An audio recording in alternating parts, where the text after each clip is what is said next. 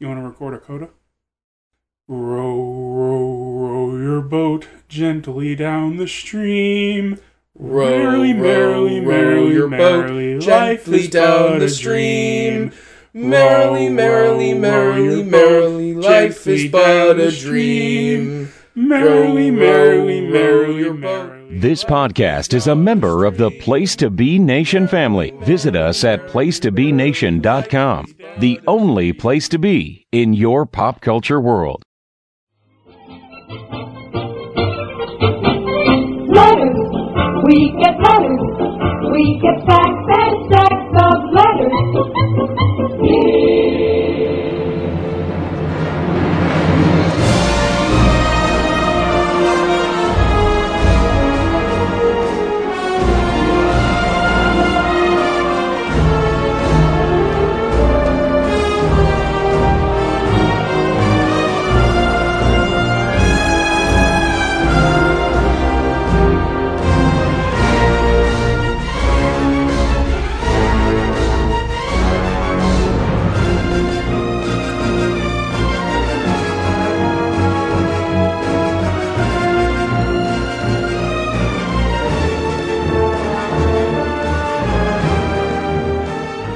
Hello, listeners, and welcome to the latest episode of the Glenn Butler Podcast Hour Spectacular. I am Glenn Butler, and this episode is our wrap-up and mailbag on the Star Trek franchise. We spent the last 6 months going through all of the movies, taking a deep dive, and now we want your questions about the movies, about the TV shows, about any of that. We got some of those here. We've got some things that we missed. We missed a couple of things. I am joined in this effort, of course, by my brother, Mr. Scott Butler. Scott, we just spent 6 months talking about Star Trek movies. How do we do? Fine. You're not good at picking up cues. I'm not good at picking up cues, no. I do enjoy making references that even you don't get, because that, by definition, means that I'm the only person on the planet that gets it. Yeah, basically, even if the two of us having, stewed in the same environment our whole freaking lives are not on the same page, then who else in the world possibly would be? It's like sometimes when I think about the prospect of you dying, and I think, nobody will ever get any of my jokes ever again. Well, it's nice to know I have an impact. It's nice to know I made a difference. While you're here, you can. So we have a few topics that we jotted down as we went through the movies and as people reacted to some of our shows, and as we realized some things that we just plumb forgot. One of the first ones that I remember was when we put out our Generations show, and Todd Weber, whom we had on for Wrath of Khan, said that he wanted to hear us talk about the horsies that Kirk and Picard are riding in the Nexus, and I realized we completely forgot the horsies. Yeah, we went 0-2 in talking about movies where they put horses in the movie just as an enticement for William Shatner. Yeah, we didn't mention that in the Final Frontier either, which, was it Final Frontier or Generations? I think it was Generations, where William Shatner insisted that they put horses in the movie, and then insisted that they rent the horses from him. Oh, I remember that now. Yeah, I think that was Generations. So the horses that Kirk and Picard are riding in the Nexus both belonged to William Shatner and were rented from him by the production. Because, grifter's gonna grift. Well, if you want him to be in this movie that he's not the star of, you're gonna have to give him something. Sure. And of course in Final Frontier he was in charge of, the story anyway, so he just went on and put horses in it for fun. Is that all the analysis we have on the horsies? I'm not a big equestrian person. Yeah, true. Wait, is there a name for that? Equestrianist? We also never talked about the TV edit of Generations, which is one of the most amazing pieces of film I've ever seen. Because I've seen Star Trek Generations literally probably about 200 to 300 times. And when I watched the TV edit of the film, I had trouble following the story. Yeah, that's pretty amazing on its own, isn't it? Because they took a 2-hour movie and added commercials and ran it in a 2-hour time slot. So you know they're cutting quite a bit out of it. I remember distinctly watching it. It was like, about 2-3 years after the movie came out. So it would have been about 96 or so, 96, 97. It was on the Fox network. I remember that. And literally, I had trouble following the story. Because there were just great chunks gone. And I was just sort of left bewildered. Like, wait, what happened to that part? Maybe because I was so familiar with the movie, actually made it harder for me to watch the TV edit. Because I knew exactly what was missing every time there was something missing. And it totally bewildered me every time there was something missing. Like, I had suddenly lost my footing. It's like when you're going up the stairs and all of a sudden one of the steps isn't there. And you're like, what the fuck? Or it's like when a staircase isn't built correctly and one of the steps is like a 1/4 inch shorter than the rest. Yeah.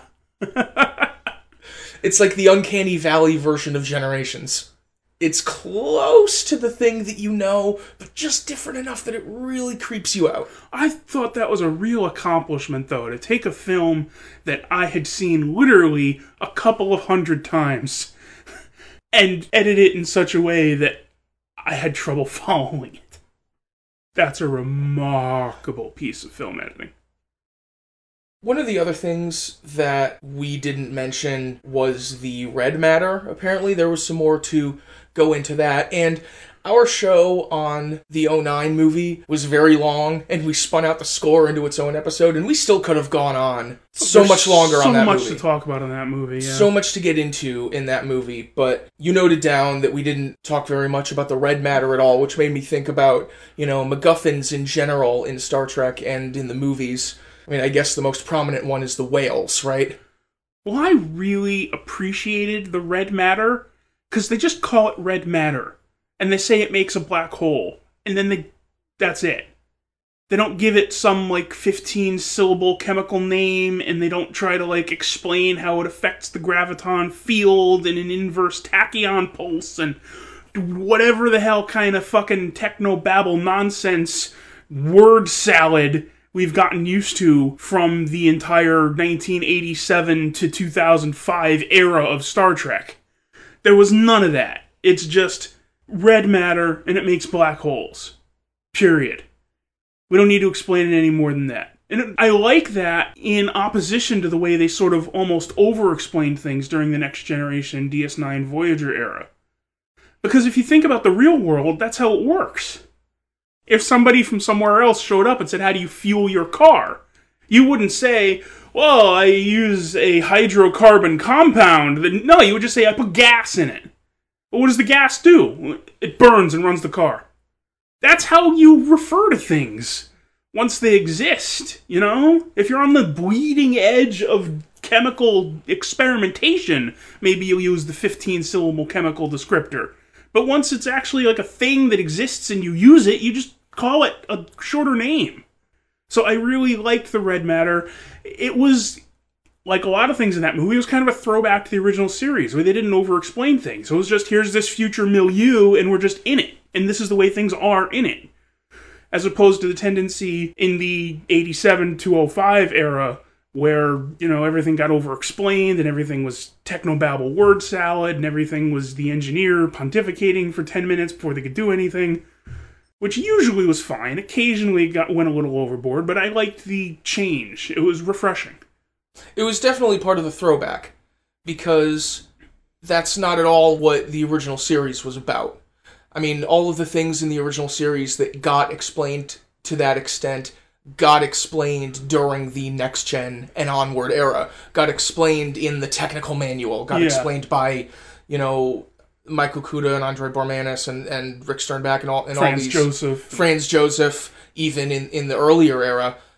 Yeah, even before the Next Gen era, a little bit by fan writers and fan contributors and all of these people who latched onto some of those details. But in the original series, it was just, the warp drive makes the ship go. Exactly. That's exactly one of the examples I was thinking of. If you look at the technologies introduced in the original series, how does the ship go? It has warp drive. What does it do? It warps space. It uses dilithium. That's it. Except in that episode where it used lithium. How do you transport your personnel down to the surface? Well, with the transporter. Yeah, what does it do? It transports. It looks like a beam. They call it beaming. Exactly. You don't have to over-explain these things. It's not until the next generation where they start to say, well, there's a matter stream and particle emitters and the Heisenberg compensators and the transporter buffer and the pattern enhancer. You get all that shit in the next generation. In the original series, it's a transporter. It transports people. And, I mean, that gives you different episodes you can do. Like, you can't do an episode like Realm of Fear with Barclay being terrified of monsters in the transporter beam in the original series, because the original series doesn't delve into the details of the technology like that, like we've been saying. So, I mean, that gives you different things you can do. I mean, in the original series, the most you had was Bones being skeptical / afraid of the transporter sometimes. I don't know, man.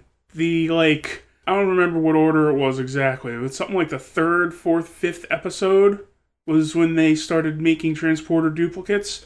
And the transporter split people into two. They had transporter accidents, yes. But there wasn't, if I recall correctly, a long technological explanation. It was just Scotty has to fix the transporter. Which gets you into the whole spectrum of technobabble as time goes on, and the ways that it waxes and wanes. Well, it's always one of the standard criticisms of televised Trek in the 80s and 90s and into 2000s is its over-reliance on technobabble. And I didn't think that was a problem as often as people claimed it was a problem, but it did sort of, as time went on, become more and more prominent and sort of more and more of a crutch that they used at times. And so I found it very refreshing when in 09, this red matters is presented very matter-of-factly. We don't need to give you, its atomic compound name. We don't need to describe its effects in detail. It's red matter, and here's what it does, and it just is, and here you go. I think the reason it's so easy to get lost in the technobabble is because you have to be careful using it as a writer. It can't be a crutch. It can't be the crux of a story, because ultimately these are all made-up terms that mean nothing to a viewer. And so they have to be just color that you sprinkle in to flesh out the world, to put in that level of detail, but the story still has to be about the characters and the plot. And it can't turn on just that level of technobabble. Like, I've been watching Voyager recently. I kind of got bogged down because I started season 3 and I got up to Future's End, and I haven't decided to go ahead and watch Future's End yet. The episode Jetrel, early on in the show, seemed to be like a really good, serious episode about, serious moral issues. It was about, this guy who committed genocide against Talaxians, and there was this war that Neelix was in, and it was all really fascinating. It was a total ripoff of Duet from DS9, but it was good for about the first half. And then in the second half of the episode, number 1, they forgot that if you're trying to redeem the war criminal, he kind of can't actually be the war criminal. They kind of went in the opposite direction of Duet in that sense. But also they got bogged down in technobabble, like, for the whole ending of the episode. The climactic scene is in the transporter room as people are furiously typing on consoles, trying to save people in the pattern buffer. And it totally loses, characters making moral decisions. There's sort of a fine line there. Because when you get down to it, you have an episode like Galaxy's Child, where this climax of the episode is sort of technobabble dependent. We're gonna tech the tech, and then we'll tech the tech, and that'll solve the problem, and this thing will get off of us. Which, it's a sort of a fine line between a character story where they figure out how to tech the tech, and a story that's over-reliant on just showcasing the tech, Well, that had all the character stuff going on with Geordi and Leah Brahms as well, and Geordi remaining the biggest creep on the Enterprise. So it had all of that character stuff going on, the teching of the tech, in the plot of the episode was just to drive the nominal jeopardy of the week that the ship was in. But the attraction to the episode is over the character stuff. And what you think of that episode, ultimately, I think is up to what you think of those character beats. If you think that Leah Brahms really needs to apologize to Geordi for being mad that he's a creep. But that's a whole discussion, I guess. I mean, even All Good Things, which is one of my favorite episodes of anything ever. Even All Good Things, it's easy to get bogged down in, can you reprogram the main deflector dish to emit an inverse tachyon pulse and then use the pulse to scan the anti-time anomaly? It's kind of easy to sort of fall into the trap of concentrating too much on that rather than building a character and plot-based story about time travel and the history of the series and Q fucking with people and solving a puzzle and realizing a paradox and all of that good stuff. You need some of that teching the tech in order to sort of build the structure of your story, but sort of as time went on, as you got later in Next Generation, especially into Voyager and Enterprise, they sort of went too far over into being too dependent on teching the tech. Yeah, I think part of it is that by the time of Voyager and Enterprise, for me at least, the characters are a little more bland. And so the few characters that aren't really stand out. I mean, even in the little bit of Voyager I've been revisiting, I mean, the Doctor's good. He's fine. I think there are a couple of characters who are okay, but the Technobabble kind of is able to expand to fill its container. That's a good analogy. So if you're not actively pushing in on it to keep it in a certain range of the amount of story it takes up, then it can easily take up the whole story. And All Good Things is a very good example of having dialogue about refining the tachyon beams to emit an inverse pulse or whatever, and, anti-time data! But at its core, it's about the history of the show, and it's about Picard, and it's about the crew, ultimately. It's about contrasting, through time travel, different versions of the crew, and the ways that they relate to each other, and how that changes through time. I mean, if it was more of a technobabble thing, it would have ended with something having to do with the anomaly. It wouldn't have ended with our heroes playing poker because they're a family. So there's that balance to reach, for sure. I've seen people criticize the use of the red matter in that movie, and their criticism basically consists of A, well, they just call it red matter, they don't even tell you what it is, and B, they don't explain how it works, it just does this stuff that's convenient to the story, and they don't explain why it does that, or how it was created, or how it came to do that, and it's like, you're the same people that spent 20 years whining about technobabble. You cannot complain about both. I mean, these things have their place. If they wanted to make a Kelvin timeline tech manual and have detailed, dry explanations for all that stuff in there, that'd be cool. And that would be great for a certain segment of fandom that really attaches to that stuff. Didn't they do a Kelvin timeline tech manual? Did they? I don't think so. I think they did one for the Enterprise at least, didn't they? Did they do one of those? Because I remember there was a big controversy because they said that the Enterprise was giant.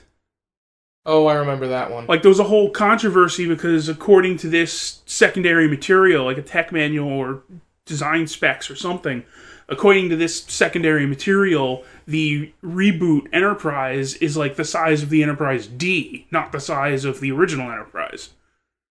And so there was all this controversy about it before it was confirmed by another secondary source, and then people started to accept, okay, well, I guess the ship is just giant in this reboot universe. Or at least some people came to accept that, and then other people are like, no, I refuse to accept this fake Trek, that's not canon. But, fuck those guys. JJ doesn't care about canon. Well, are there people who looked at the scene at the beginning of Darkness where Kirk and Bones swim over to the Enterprise and take the scale of their bodies to the exterior of the ship and find out how big it really is in that movie? I wasn't paying that much attention to that particular area of online fandom when Darkness came out. There were people that took the shot of Kirk being ejected in the shuttle pod when they fire him onto the ice planet Hoth, and comparing the size of that single-person shuttle pod compared to, use that to figure out the size of a deck, and then compare it to the piece of the ship you could see in that scene, then extrapolate it to that piece of the ship compared to the entire ship. I did see some really heavy analysis based on that. I love fans. Like, you do you. People do put an impressive amount of effort into these things. Hey, I'm going to stress out about how many times a theme is used in the score. You extrapolate the scale of the ship from a shot of a shuttle pod. There's room for all kinds. One character we didn't mention who gets completely shafted in every storyline, like in the canon history of the 24th century, this character gets completely shafted worse than possibly any other character, is the Chief Security and Tactical Officer of the Enterprise E. I don't know exactly who that is. Some people say it's a character called Lieutenant Daniels, but other people say, no, Daniels isn't the security chief. So it might be some unnamed off-screen person, or it could be this Daniels. Either way, whoever this person is that serves as Captain Picard's Chief Tactical and Security Officer on the Enterprise E gets immediately tossed overboard the second Worf shows up in the sector. Every single time! Yeah, that's some pretty extreme favoritism. Like, in First Contact, they haven't even taken damage yet, and already he's telling Worf, we could use some help at Tactical. Like, that ship's a full year out of dock. They've been flying around for a year. People are pretty much settled into their positions. This person has been serving as Captain Picard's Chief Security Officer and Tactical Officer for a year, and as soon as the Klingon shows up, they just get... He doesn't even say, hey, Mr. Daniels, would you mind if Worf served at a station? No, he just says to Worf, we could use some help at Tactical. Doesn't even say anything to the guy at Tactical he's replacing. And in Insurrection, Worf just sort of shows up at random on his way home from a conference or something. He just stops by to say hello, and all of a sudden he's got duty shifts. Man, that Starfleet, they'll put you to work. But I mean, that ship has to have a tactical officer! I think people say it's Daniels because he's the one who's manning Tactical during the space battle in Insurrection with the Sona ships. During one of the scenes where Worf blessedly is gone so he can do his job. Yeah. I'm just picturing this scene where Picard is talking to him. He says, Mr. Daniels, you're a treasured and valued member of this crew. Until Worf shows up in the sector, at which point you need to get the hell out of the way! Oh, poor man. If you're gonna write some fanfiction, you need to write some fanfiction about that guy. Yeah, send us your fanfic, folks. Has anyone sent us any fanfiction throughout this entire series? No, nobody has sent us any fanfic. Oh god, I'm so disappointed. Listeners, we love you, but come on. I will make podfics of your fanfic, just give it to me. Oh, I want to see that.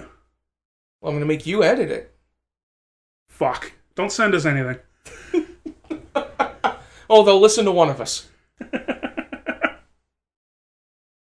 One other thing that we didn't get around to talking about, something else from The Final Frontier, which was a great show. It's one of my favorites of all of these that we've done, frankly. Really? Yeah.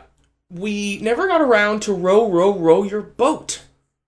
And the importance of that song to the characters in the film. Okay. What do you feel is the importance of that song to the characters and to the film? Well, life is but a dream. And who is Sybok but the dreamer and the dream? So you're saying that Star Trek V is embracing the universe as simulation within another universe theory?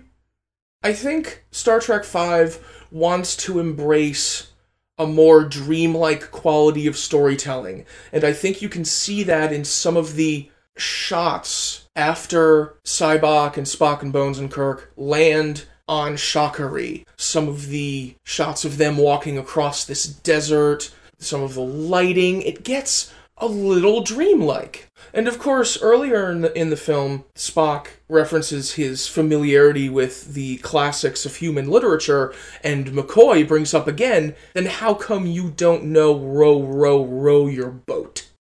This is a serious hole in his knowledge. You could say that knowledge is knowing that your life is not a dream, but wisdom is knowing that it is. You could even say that knowledge is knowing that your life is a dream, but wisdom is knowing that it's not. You could. But not if you don't know, row, row, row your boat. Alright, let's get to questions. We asked you to send in your questions, and you sent us several, and we are excited to get to them. Scott, you want to get to them? I'm excited to get to them. Yeah. Our first question comes in from William Rankin of the New Blood Rising podcast, who has been a faithful listener from early in the series, has given a lot of great feedback and a lot of support, so thank you for your patronage. He made one of my favorite comments about Jerry Goldsmith, which I think we'll get to later because we're going to be talking about more about Jerry Goldsmith and the scores, but he sent in a couple of things, but the one that we're going to talk about right now is: which Star Trek film do you think needs the most rebooking to improve itself? All the elements are up for grabs. Story, characters, score, fidelity to the core of Star Trek. Which film needs the most improvement to be better as a Star Trek film? I think the obvious answer is Star Trek V. That movie is in large part a complete disaster. It needs the effects to be revamped. It needs the storyline to be revamped. It needs the acting to be revamped. It needs the direction to be revamped. See, that occurred to me, but I think Star Trek V only needs a few tweaks. I mean, the effects aren't good, I get that, but that's a little superficial.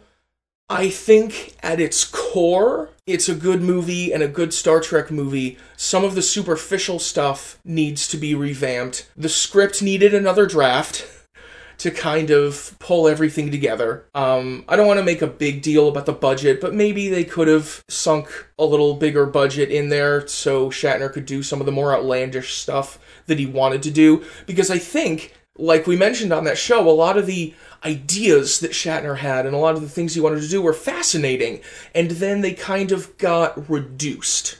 So I think that undoing some of those reductions and some of those revisions and kind of, putting another draft on everything, just another gloss on everything to make it a little more consistent and make it a little more theatrical in that Shatnerian way, I think would have been great. So you're saying Nemesis? Nemesis is very, very bad. Yes. Nemesis is another one that needs a new story and better acting. I don't think the effects are necessarily a problem, though. I'm not sure if the direction is a problem. It might be. I think, I don't know. They're both very, very flawed pieces of film. See, people bang on Stuart Baird for basically being an action thriller director who they brought in on Star Trek because they wanted Star Trek to be an action thriller. I don't know how much input he had on the story. I know he had input on the design. Like, he had them redesign the phasers to make them look more like guns and that sort of thing. Which isn't great, but is kind of a small thing, I guess. Nemesis, again, as I said in that show, the core of the story is trying to examine a Star Trek issue. Or it's trying to examine an issue in a Star Trek way. It just kind of falters at every turn in actually doing that. So that would need a great deal of rebooking as far as basic plot and the mechanics of the plot. And some of the acting, frankly, because, it feels slow. And part of that is the acting, part of that is the design. Everything is kind of dank and drab and dark. Not as dank and drab and dark as it was in First Contact, and that movie didn't feel slow. Well, First Contact was dark but not drab. I think there's an important distinction. See, First Contact had very dark design, but the design of the Borg, the redesign of the Borg, was done in a very compelling way. The design of Shinzon and the Remans and all their S&M outfits is what is part of the drabness. I don't know if I'd call that drab. It's just bad. Yeah. Why is everyone in, leather cloaks and shit? Also, if you're going to have Nosferatu monsters in your Star Trek movie, then you ought to turn that on its head and have them be, like, intellectuals on par with the Vulcans or something. You know, having vampire monsters in your movie and having them act like vampire monsters is just boring. Here's a corollary question that I find interesting. What Star Trek movie do you think needed the least rebooking in order to become a really great Star Trek movie? Well, that question is just which Star Trek movies are the best Star Trek movies. No. Well, I'll give you my answer. My answer is Insurrection. Really? Because I was going to say that one could use a great deal of rebooking. I think Insurrection has a really good idea at the core of it. It just needs a couple of small tweaks in the story and a better score, and I think that could have been a really good movie. With those relatively few changes, it could go from a pretty bad movie to a really good movie. See, we're getting back to William's comments about our discussions of Jerry Goldsmith, and where the second thing you say is wrong with Insurrection is the score. Well, I've said this for years. I've said this since 1998. I remember. And I've been telling it to you since 1998. That score actively makes that movie worse. Particularly the action scenes are made worse by that Goldsmith score. If you just take that exact movie and replace the score, you immediately improve it a lot. And if you also make some small tweaks to the storyline, you know, put a little more bite into it, let it address the issue a little more fully, then you improve that movie a lot. That is so close to being a really, really good movie. All it needs is those couple of small changes. I think if we're rebooking Star Trek movies, there's an opportunity to think about just rethinking the next-gen movies entirely. You know, if you can get around market forces that forced Paramount to demand that Star Trek always be an action thriller, then you can think about doing next-gen movies that are more like the next-gen TV show and more like the things that made Next Gen really popular in the time that it was genuinely popular in the mainstream.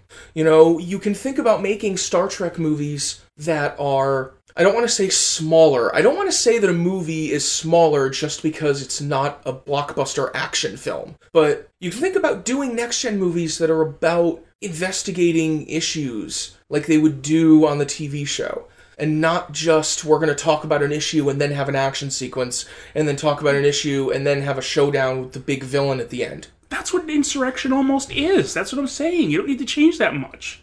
Make it less about the shoot-'em-up scenes with the drones. Make it less about the final showdown of Patrick Stewart versus F. Murray Abraham. Let it address the issue more fully, rather than just as a vehicle to get to the shoot-'em-up scenes. Just some small changes in that storyline, and it's a much better movie. If you're going to rebook the Next Generation films, I wouldn't change Generations at all. I love Generations. I wouldn't change First Contact at all. First Contact is fine. It's not particularly to my cup of tea because it sort of is a harbinger of what's to come. But there were action episodes of Next Generation. First Contact could be a fine movie as it is.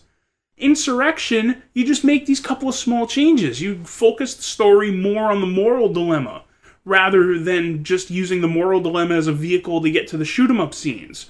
You have some lasting consequences. Don't wrap up everything in a bow and have everyone back on the Enterprise ready to zoom off to the next adventure at the end of the movie.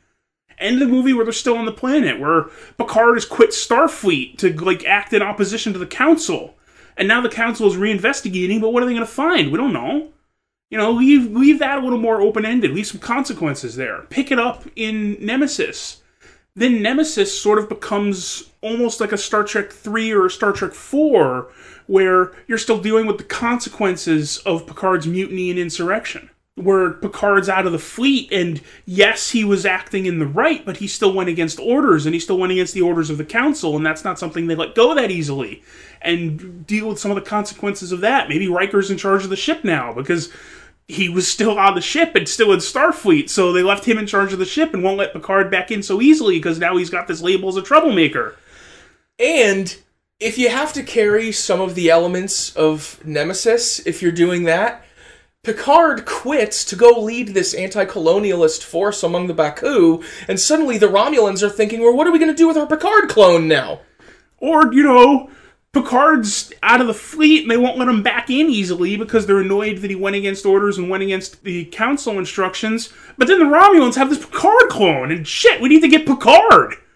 And so, like, Riker shows up to, like, where Picard is hanging out on Baku, and Riker shows up with the Enterprise and says, we need you. The Romulans have a new Praetor, and it's a clone of you. Picard! We need you! And Picard's like, you know I'd do anything for you, Will, but why should I do anything for the Federation Council or for Starfleet after what they've done to me? And Picard's like, look, the Romulan Praetor is a clone of you. We need to figure out what the hell's going on. I need you. And that convinces Picard to go along with him. You could do a really interesting story there.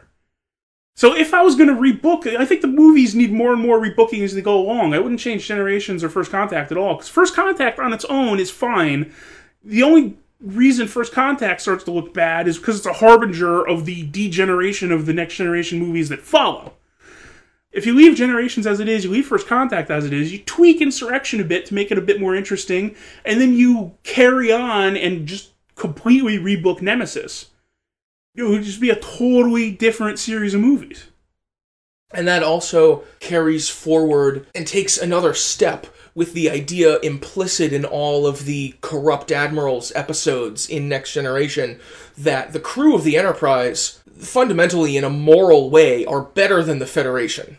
That they keep promoting all of these corrupt malcontents, and all of these people who want to start wars and sacrifice ideals for one day's pragmatism. When our crew, our heroes on the Enterprise, are the ones with the rectitude to deal with these issues. And that kind of takes the next step, because if Picard is so much better morally than the Federation, then maybe he doesn't fit in it. That last sentence is where you took the thing kind of off the rails, because the Next Generation story is that these admirals realize that the crew of the Enterprise is better than they are, and so they seek to better themselves. Well, that's just... I'm thinking of that as a different take on that issue than they had in DS9. That's what I was about to say. You're writing more of a DS9 story there, or even a Babylon 5 story. Well, we'll be getting into that. But DS9, thinking of the Maquis two-parter in Season 2, was very much about how Commander Sisko realizes that the paradise that Earth has become is an issue, and that it kind of blinds people to moral problems that people face. And these are the things that our crew and our heroes have to face, and they each have their own take on it. And then that gets muddied a lot during the war years of the series, where those issues of, Federation, utopian ideals versus things that you believe you have to do to win the war kind of come in conflict, and it's kind of stress testing that sense of utopia. And where the show comes down eventually is that the institutions of the Federation cause issues that have to be confronted, but ultimately you have to defend those institutions. And you have to work within those institutions to root out the corrupt elements within it. Even if you have to kill some Romulans to change the face of intergalactic politics. You may have to engage in espionage by killing some Romulans to get them into the war, but Section 31 is a bridge too far. And that's kind of a line that the show walks. And I think a next-gen take on those issues would be very, very interesting. Alternatively, in the later next-gen movies, Insurrection is set in the middle of the Dominion War. I know I was talking about next-gen being too much of an action movie, but you could have a distinctly next-gen take on the DS9 problems that are at the root of the war. You could even do that without being a, grim and gritty war movie. But yeah, I think generally we agree if we're rebooking Star Trek movies, it basically has to be the next-gen movies. And of course, you're going to rebook the scores right out of there. Well, that's a big part of improving Insurrection and Nemesis. Who would you rather have scored them in 98 and 02? I don't know. Composers? Anyone. If the history of Star Trek scores has shown us anything, it's that everyone that gets dragged into it has an interesting take. I mean, even fucking Leonard Rosenman and Cliff Idleman, they just show up for one movie, and they do really interesting scores. I mean, there are people that don't like the Star Trek 4 music, but it fits that movie pretty well. It's pretty good on its own themes. And the two Chekhov tracks, they're great. Like, seriously, I don't think, other than 2 or 3 Goldsmith scores, I don't think there's been a Star Trek movie with a bad score. Oh no, I like all the scores to the Star Trek movies to some degree. I mean, there's some I prefer over others, but I like all of them. Here's a question I was thinking of, and nobody sent this in. I should have emailed you. If you were to rank all of the Star Trek scores, I don't know if we can rank Beyond yet because it's pretty new and we've only seen the movie like twice, and we don't have the full 2 CD version of it to pour over yet. But if you're going to rank all the Star Trek scores, 1 to 12. The bottom how many are all Goldsmith? I say 3, at least. 1 to 2? I mean, we talked about this. We talked about all of these in their respective episodes. But, I mean, there are parts of the Nemesis score that I like, but I would probably put it at number 12 or 13, depending on whether we're counting Beyond yet. Yeah, I'd say Nemesis is 12. I'd put Insurrection at 11. And I might put Star Trek 5 at 10. Oh, man. I'd put Star Trek 5, and I may or may not put in First Contact at 9. Wow. And that's not even a slight on First Contact. I like the First Contact score, but I'd have to think hard. Do I put it ahead or behind of Star Trek 4? I think I would have Nemesis at the bottom, reiterating again that I like all of these to some degree, and I think either the next or the next one after that would be Voyage Home, which is charming as hell. Standard disclaimers, I like all of them. But really? You'd put 4 that low? See, I think that would be my sort of 8 or 9. 8 and 9 would be Star Trek 4 and First Contact. And depending on what order I wound up putting them in, the bottom 4 might be Goldsmith. At least 3. Wow. See, I would put First Contact high just because I love that theme so much. I love the main theme, but the rest of the score doesn't live up to it. The rest of the score is rather pedestrian compared to that great main theme. And that theme doesn't even appear very often within the body of the score. And the body of the score does have a couple of the last really good uses of the motion picture theme in the body of a score. I mean, it's in Nemesis a couple times. Yeah, it pops up in Nemesis a few times. It's in Nemesis a couple times, maybe, but... It's in Nemesis more times than I thought it was. When we rewatched that movie, the second time I saw Nemesis. Yes. It's in that movie more than I thought it was. But yeah, Jerry Goldsmith, he did 5 out of the first 10 Star Trek movies, and 4 of them, at least 3, possibly 4 of them, would be grouped together at the bottom of my list. You know what, though? I'm ready for Giacchino to keep doing these. Oh, yeah. I'm ready for him to get to his 5th and 6th Star Trek movies. I would not be opposed to that at all. Every single score he's done has been awesome.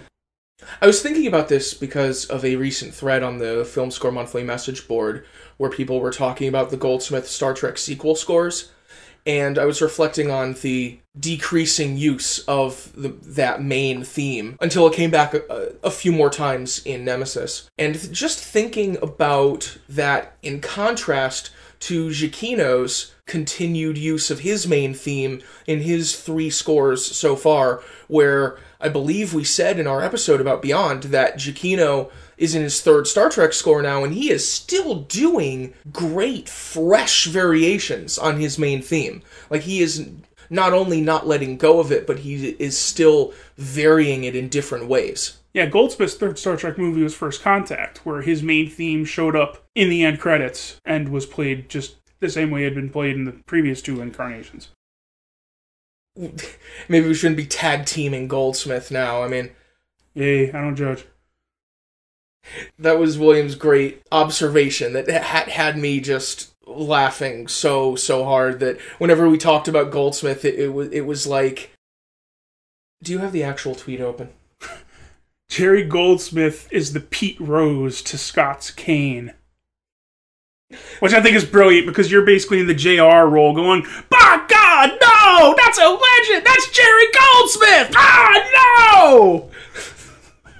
Yes, as you choke slam. As I choke slam him and pile drive him. Ay.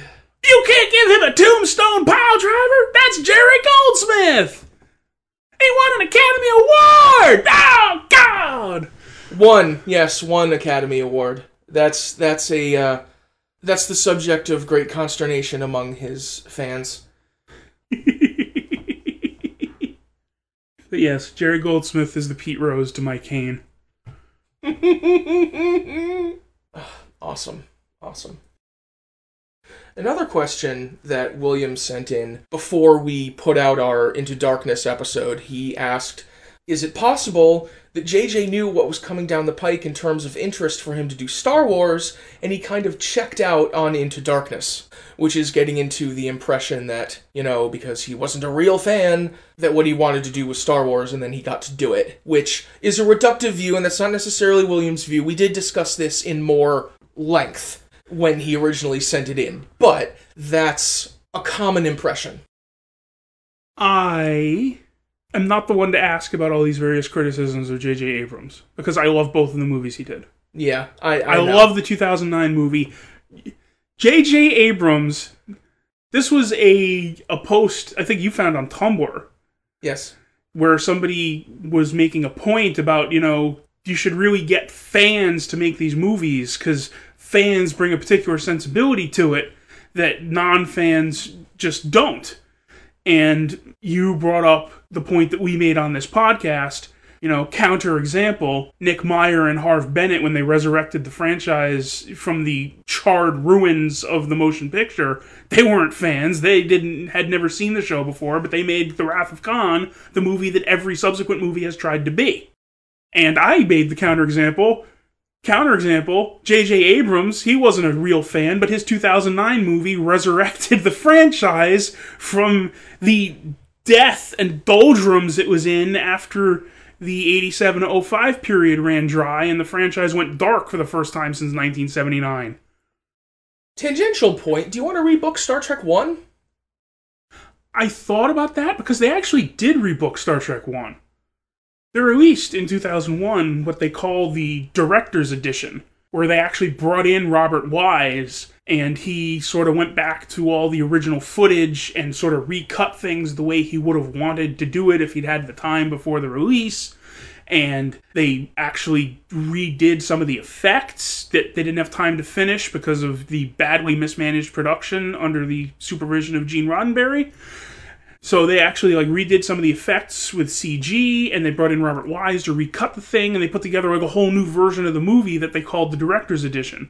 And many people liked it. I personally thought it was just as boring and pointless as the original Star Trek the Motion Picture.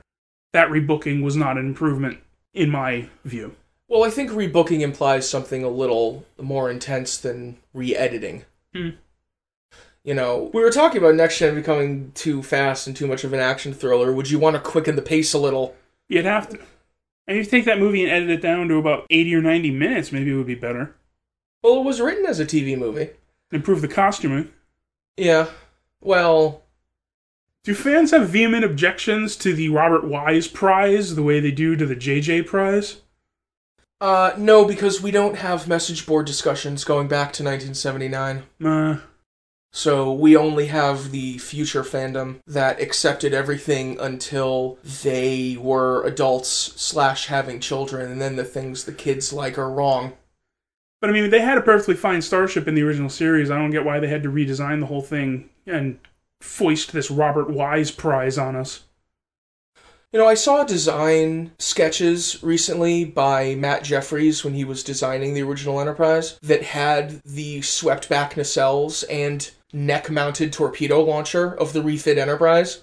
And there were people saying, I think this was some Star Trek Starships Tumblr, was saying that depending on the production budget of the original series, we might have had swept back nacelles and the neck-mounted torpedo launcher all along. Now, I did not see any sketches with the weirdly bulbous nacelles of the JJ prize, so there are things that are without precedent. But you know what? I thought it would be important when I first saw the ship, but in retrospect, it's not that important. Although, spoilers for Star Trek Beyond, have you seen the design sketches for the Enterprise A? No. Oh, ooh, it's bad. But you know what? I'll see the next movie and I'll get over it. Yeah, pretty much. Thank you very much to the people who send in the questions we've answered so far. We are going to get to more of your questions and more of these discussions after our break. We will see you on the other side.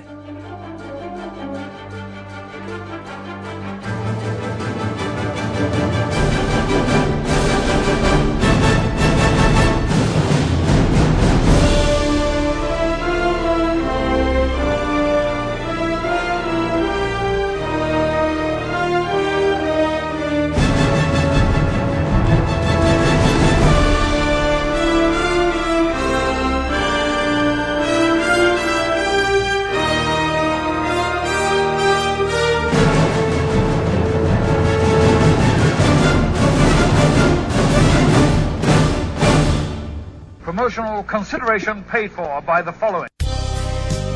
Voice of Ring of Honor's Kevin Kelly here. I want to make sure you're subscribed to all of our great feeds here at Place to Be Nation.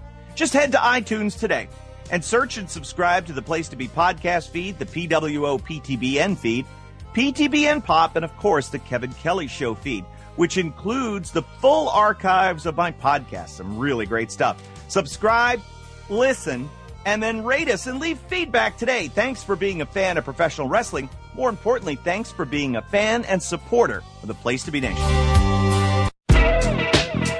Place to Be Nation's JT Rosero here. In addition to the archives of the Kevin Kelly Show, we have a ton of great podcasts available to you on iTunes, Stitcher, Google Play, and PlaceToBeNation.com. And we now offer them to you on two great feeds. On the Place to Be podcast feed, you can check out Scott Friscolo and me on the Mothership, the Place to Be podcast, with our famous Vintage Vault pay-per-view reviews. PTBN also covers current day wrestling with clotheslines and headlines, main event, Mission Indie Possible, in our monthly pay-per-view reaction shows with immediate feedback on WWE, NXT, and Ring of Honor Super shows.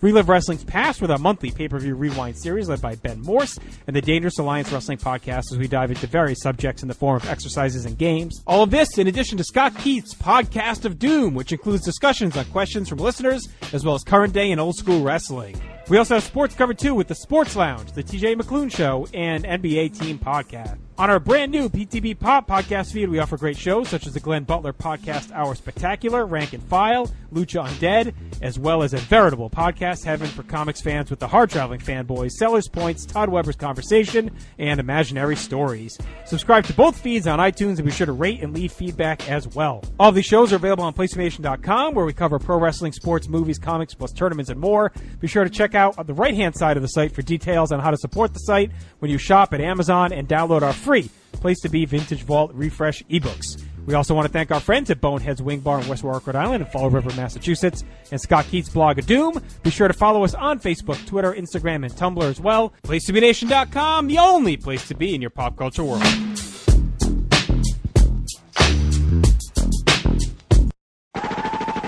This is Parv, and I'm here to tell you to listen and subscribe to the Pro Wrestling Only Place to Be Nation podcast network. That's the PWO PTBN podcast network, where you'll find a ton of in-depth shows done by hardcore fans. We've got Chris Zellner's 1-2 punch of Exile on Bad Street, and with David Bixenspan, a smash hit Between the Sheets. We've got Wrestling Culture with Dylan Hales and Dave Musgrave, Goodwill Wrestling and the reaction shows with Good Old Will from Texas. We got This Week in Wrestling with my man Pete and Johnny Sorrow, Stephen Graham and Tim Livingston's Pro Wrestling Super Show, Tag Teams Back Again with Kelly and Marty Sleaze, and a ton of other great shows too. And of course there's Titans of Wrestling and Where the Big Boys Play with yours truly and some dude from down south called Chad. PWO PTBN Podcast Network.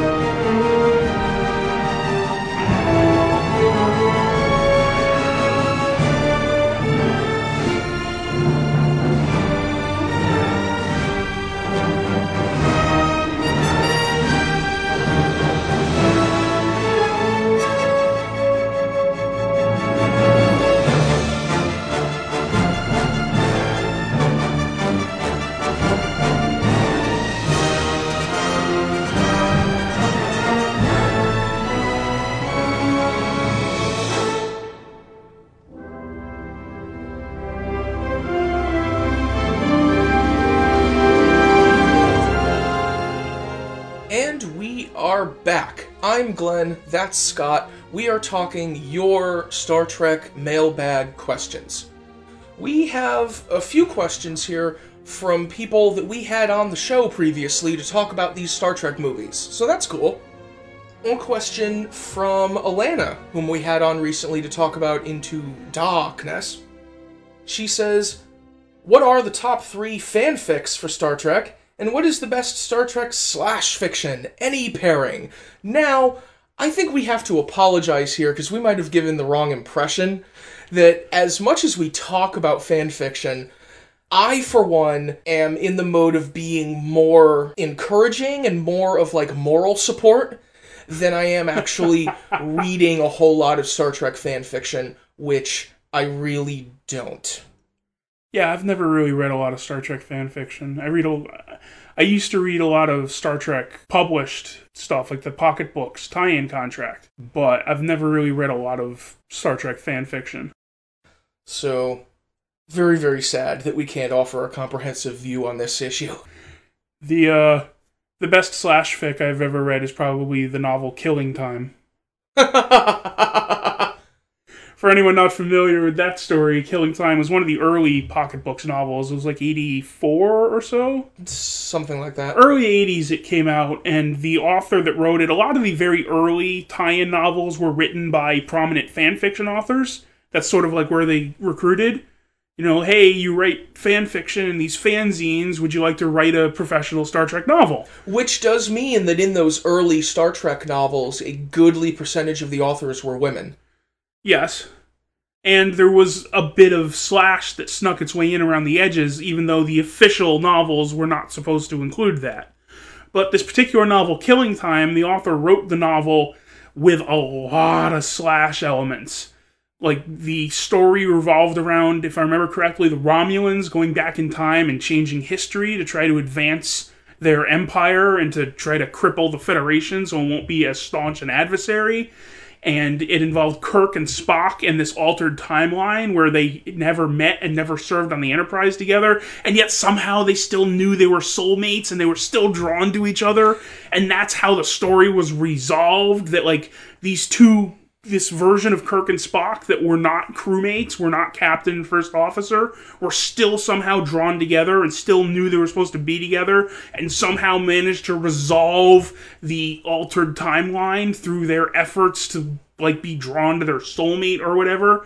And the editors at Pocket Books read it and went, whoa, we're not supposed to have these slash elements in the official published books.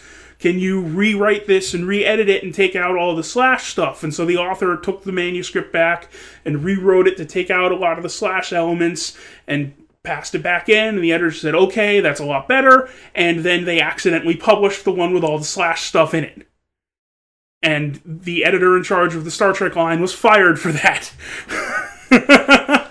To this day, I see among Tumblr fans, and a lot of the people that I follow on Tumblr are Kirk Spock shippers because that's just how fandom goes.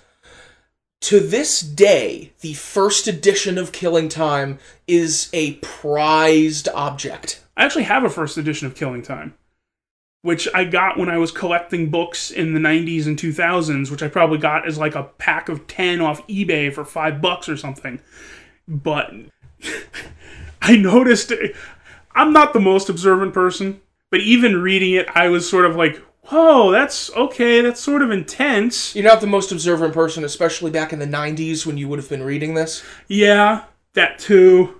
Even me reading it, I was like, okay, that's sort of an intense relationship. I mean, I know they're good friends, but wow. And it wasn't until, like, online fandom started to grow in the late 90s and 2000s where I, like, read the whole story of Killing Time and was able to confirm, yep, I've got a first edition with all the slashy stuff. But yeah, among a lot of people, that first edition is a prized object. There are people, like, specifically looking for it on eBay. The fever about it went down a little bit when someone just, posted a PDF.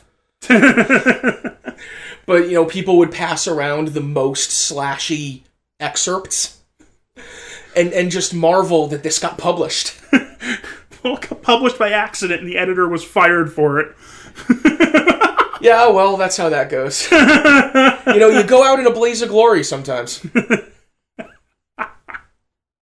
Another question comes from Andy Haleen, whom we had on for The Voyage Home. He says, if you could be any character from any series, who would it be? Parentheses, please say Grand Nagus.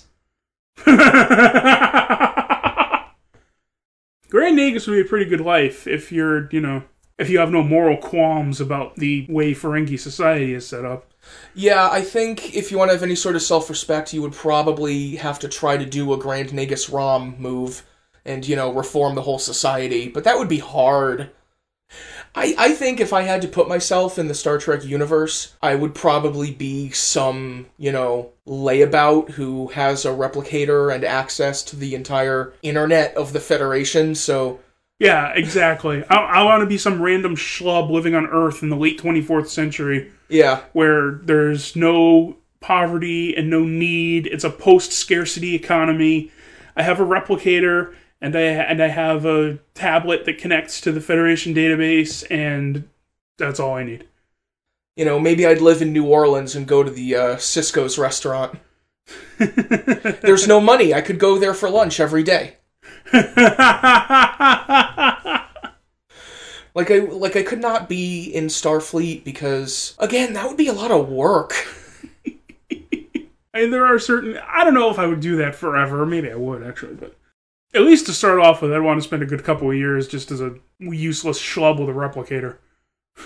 People talk in the 24th century era Star Trek shows about how because they're a post-scarcity economy, because they don't have any money, yada yada yada, the thing that humans do is try to improve ourselves. And so maybe I would learn to draw? Maybe I'd be an artist. You could be a writer. I don't know. We could do a podcast. We can write some of this fanfic no one will send us. Exactly. So... Yeah, we could do a podcast! Oh, God. What would we talk about, though? I mean, there's got to be media. We could talk about holo novels. We could do a Marauder Mo podcast. That's another thing. What is collecting like in Star Trek when you can replicate all the things that go into your collection? I mean, Quark... in DS9 kind of fawns over his Marauder Mo action figure collection, but you should just be able to punch up the pattern for one of those, right? Well, I imagine it would be the same thing as now, where they release something and say, these are numbered 1 to 250, and they'll never be made again, Yeah. There's probably some sort of, chip in them, or some sort of, latinum foil embossing on a serial number or something like that. Something to artificially create scarcity. I bet the Ferengi are really, really good at creating scarcity. Yeah. Once they made contact with other species who have different economies. I'm getting more questions in as we speak from Tim Capel, whom we had on for Star Trek 3. Another great show. Another one of my favorites of these things that we did. Was it ever explained how the Klingon Empire survived the destruction of Praxis? They made such a thing of that, effectively meaning the extinction of the race within a generation or so, yet they're as prosperous as ever by the time of Next Gen. It seems so odd to throw that out there without elaboration, considering Next Gen was airing concurrently and didn't address the issue to my recollection. Well, I don't know how much of this was addressed on screen. They sort of hinted at it on screen with the president's speech at the end, right before he's almost assassinated, where he talks about they have to evacuate the homeworld and allow the radioactive debris to settle, and then they can do a cleanup, and then presumably repopulate the homeworld. And so that's basically what is suggested in some of the novels that I've read, is that they had to evacuate the homeworld to let the Praxis debris... the Praxis debris was irradiating the homeworld, so they had to evacuate people and then do a massive cleanup to try to clean up all this radioactive debris to try to prevent it from impacting the planet and then to counteract the radioactivity on the planet. And then once they had cleaned all of this up, they could go home, go back to Kronos. And presumably all of that would prove somewhat of a distraction from warmongering. And so, for a little while, they were actually able to keep the peace with the Federation. There was also something suggested that the the sort of standard matte painting that they used a lot in Next Generation to signify the Klingon homeworld has a lot of like really strong, squat buildings. And there's a suggestion that the government center was built like that at the time of shortly after Star Trek VI to help withstand the bombardment of Praxis asteroids. Wow, that's cool. I mean, that matte painting predates Star Trek VI, but I thought that was a good, putting the puzzle pieces together theory when I read it. It's interesting to consider how much intertextuality was going on between the TOS movies and Next Gen. Like, there's none in Star Trek V. Star Trek V doesn't touch on anything Next Gen is doing, and Next Gen, sure as hell, does not touch on anything Star Trek V does. As much because nobody liked Star Trek V as because of Gene Roddenberry's disconnect from the movie franchise. Yeah, if other people didn't like Star Trek V, Gene Roddenberry hated Star Trek V. Right. And then you have Star Trek VI, which decides to take an active role in defining the long-running story of the Klingon Empire and Klingon Federation relations, when Next Gen had taken as fait accompli that by the time of the TV show, the Klingons and the Federation had made a treaty. Relations might be tense at times, but they're allies, ostensibly, kind of moving on from the concerns of the original series in an important way. And when they were putting together Star Trek VI, they actively decided to tell that story. They actively decided that the story that the Next Gen era took as done had to be a story that involved Kirk in a central role. That this essential part of the world of the Next Generation was created by the original series crew. Well, the Klingons were sort of the stand-ins for America's Cold War adversaries, and in 1991 it was time to tell the story of the end of the Cold War. Right, that too, and obviously all of the real-world analogs, but I just think it's interesting, given that disconnect between the movies and the TV show, that the movie side, in the form of Nick Meyer and whatever influence Leonard Nimoy had, and everyone else, decided to tell the story of how that part of the background of Next Gen came to be. Can you compare that to the sort of back and forth between the Next Generation movies and the concurrently running DS9 television show? Where DS9 adopts the uniforms that they designed for First Contact, and Insurrection makes mention of the Dominion War, and the Defiant shows up in First Contact, and Worf has to show up out of the blue with some paper-thin explanation of why he's there. But other than that, they don't really, there's not a lot of sharing back and forth, even though those two were concurrent. There really isn't a lot of intertextuality at all.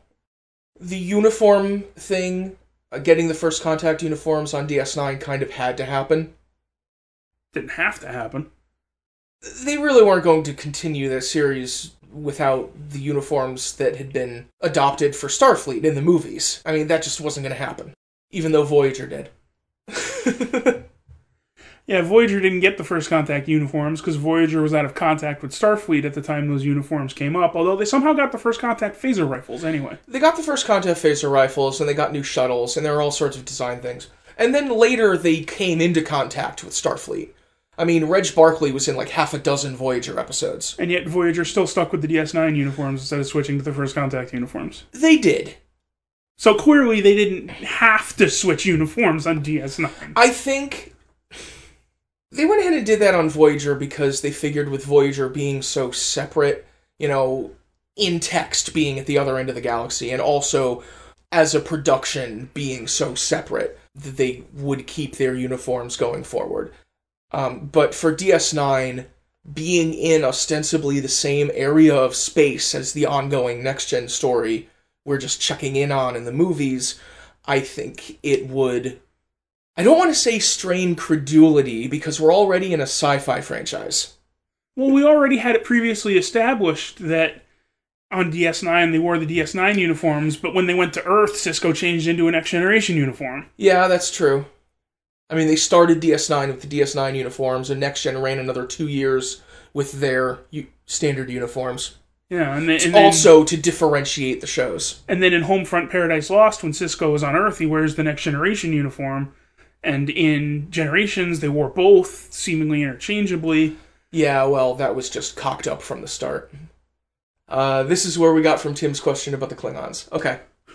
Tim has one more question.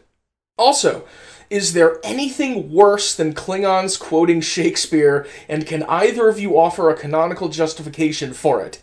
Aside from being preposterous shite, it seems really tough to reconcile with any interpretation of Klingon culture as we know it.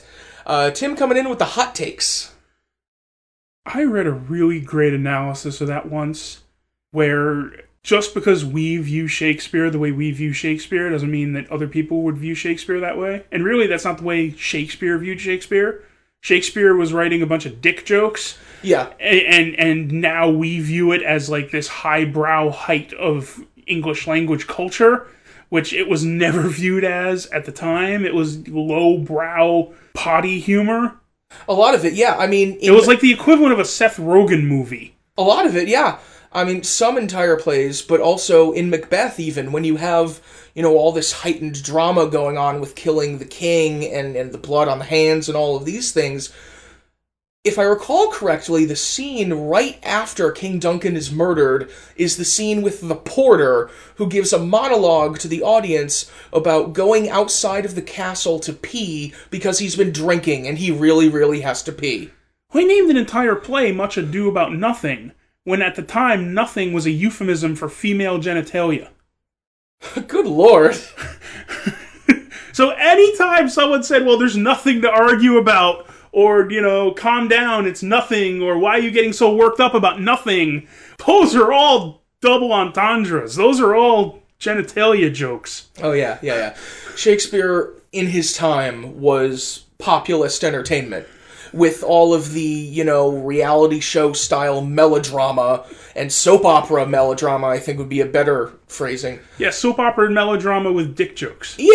Yeah, exactly. So the fact that we now view it as like this highbrow English language culture, that in itself is starkly different from the way it was viewed at the time. And so if you look at it from a Klingon perspective, I think the analysis I read was that Hamlet becomes a comedy about somebody who goes abroad for education, is taught these like weird foreign ways, and he comes back and he's all conflicted about things, but then finally he realizes, I need to stand up for what's right, and he kills all his enemies.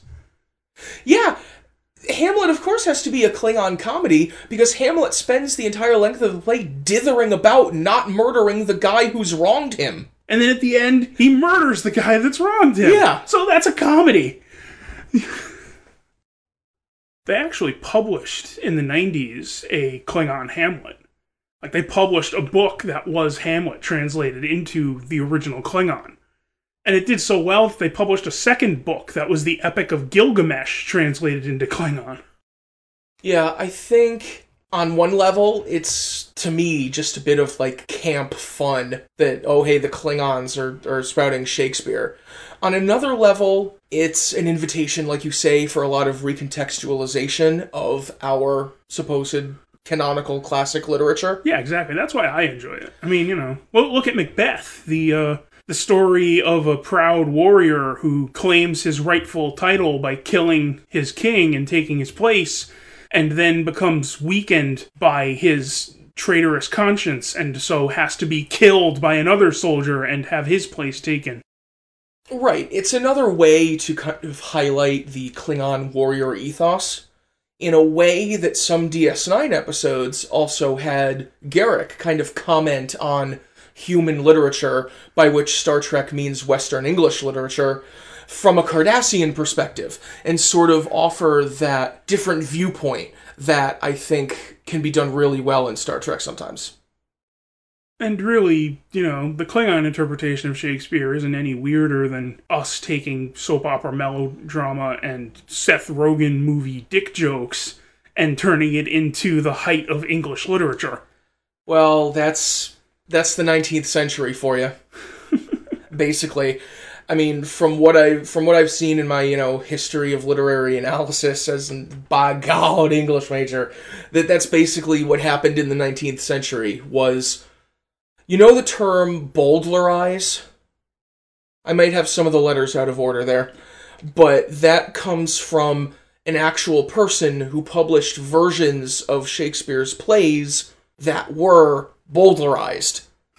that were edited to present them more as upscale, high-class literature. So just the soap opera melodrama? Yeah, something like that. None of the dick jokes, except the ones that went over everyone's head because they forgot that nothing was a euphemism for female genitalia. Right. So there were these editions of the plays in the 19th century that were accepted as canonical great literature of the history of England. Forgetting a lot of the context, forgetting a lot of the references and jokes, like you say, but also forgetting a lot of the social context. You know, all of Shakespeare's histories were written about kings and people who were very important to the current rulers of England at the time that Shakespeare was living. And so all of these were written with perspectives that would be allowed by the people ruling England at the time that Shakespeare was living. And with explicit morals in many cases. And all of these different sort of contextual elements that get sapped out of something when you just take it as great literature. Capital G, capital L. You know, these contexts that have a way of getting leached out of many things over time. I mean, any work of art and work of literature has a social context as well as an artistic one that can be relevant when discussing it, but also putting that in the social context of Klingon society again puts that different spin on it, which I think is pretty fun and valuable in some ways. So, Tim, you may think of it as pretentious shite, but, you know, there's our take. We have always been fans of radical recontextualization. Yes. One more from one of our guests, from Scott Criscola, who was with us for Insurrection. He asks, who do you think, outside of Bones, is the most popular Doctor of the franchise?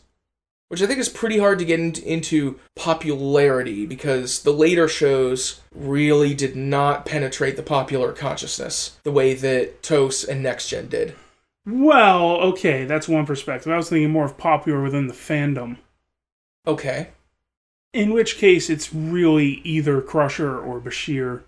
I mean, people enjoyed the Doctor on Voyager, and I can't really think of anyone that has a particular love for Phlox, the emergency medical Neelix. I mean, I'm sure these folks are out there, and I love and bless you, but, you know, the Voyager Doctor is pretty beloved, though, among people who are fans enough to have watched Voyager.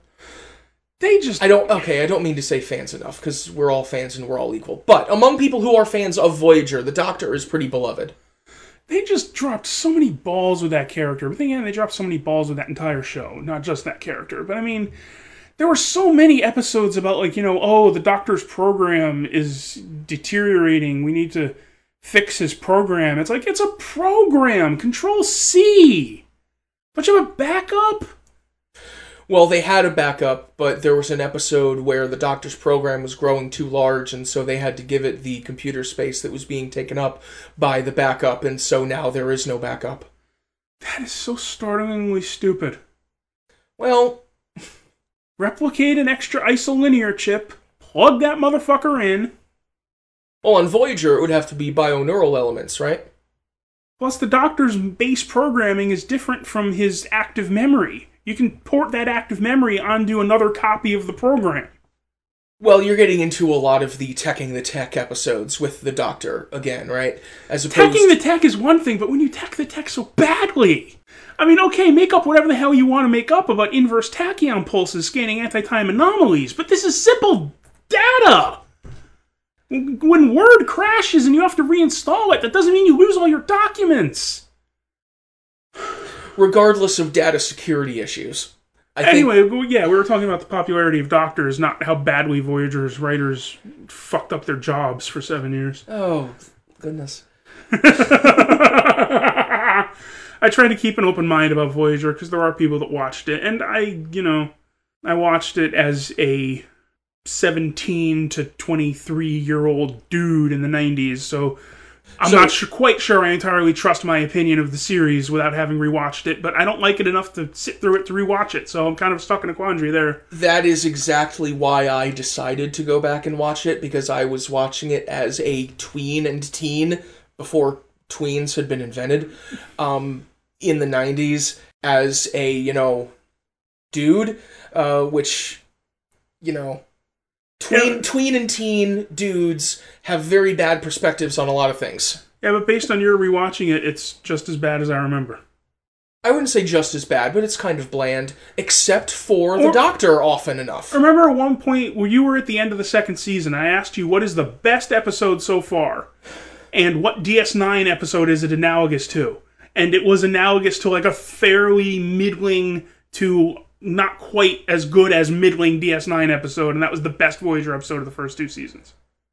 I will say that in its first 2 seasons, unlike Next Gen and DS9, Voyager hadn't really produced like a bona fide classic of the show, depending on how you feel about Tuvix, and that is still a very...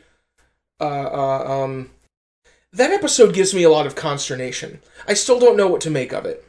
Well, let's look at it this way. In the first 2 seasons, Next Gen produced Where No One Has Gone Before, The Measure of a Man. In the first 2 seasons, DS9 produced...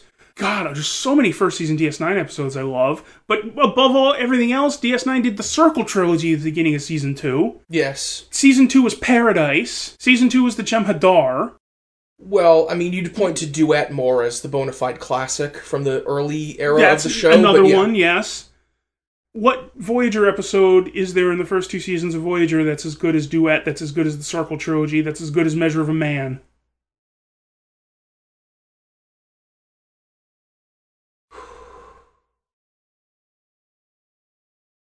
Yeah, I don't really have an answer for that one. So, you know. I mean, again, depending on what you think about Tuvix, that's probably the best candidate, but I still don't know what to make of that one. I don't want to judge Voyager too harshly based on what I thought of it when I was a 17 to 23-year-old dude watching it in the 90s. On the other hand, I don't like it enough to actually go back and sit through the whole thing to form a more complete opinion of it, so... But yes, Doctors, I think... Well, if nothing else, there was when they took Dr. Crusher off the show, there was a fan campaign to get Dr. Crusher back on the show, and they eventually got Dr. Crusher back on the show, so... If you want to use that as a measure of popularity. Yeah, but her character so often was not treated well. Her character wasn't featured much at all. It was very much a background character. I mean, I love Next Gen as much as anyone, but the women on that show were not treated well. Well, was Crusher any more or less sidelined on Next Gen than Sulu and Chekhov were on the original series? Oh, of course not. The original series wasn't an ensemble show. That's what I'm saying. Crusher was decidedly a secondary character. That's true enough. But still, I mean, in terms of general popularity, I think it would have to be Crusher because of just how many more people watched and loved Next Gen. If you're going to take among Star Trek fans, I think you'd have a solid case for the Voyager Doctor. Bashir's primary popularity with fandom is when people ship him with Garrick. Yes. Yes, totally. Otherwise, Bashir also has probably the most character development of any of the Doctors within the show, but then they just kind of jettison all of it at the end of Season 6, and it's just bad.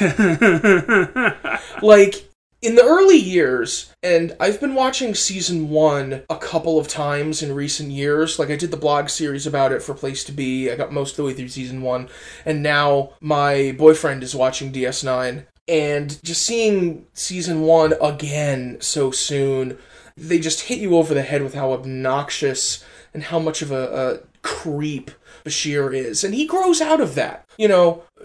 He doesn't do that as much in the second season. In the third or fourth season, they actually comment on it a little more. And that he does develop. And his relationship with O'Brien is a beautiful thing that develops over the course of the series. And his stuff with Garrick is beautiful over the course of the whole series, except in the later seasons when they sidelined it because they didn't want it to seem gay.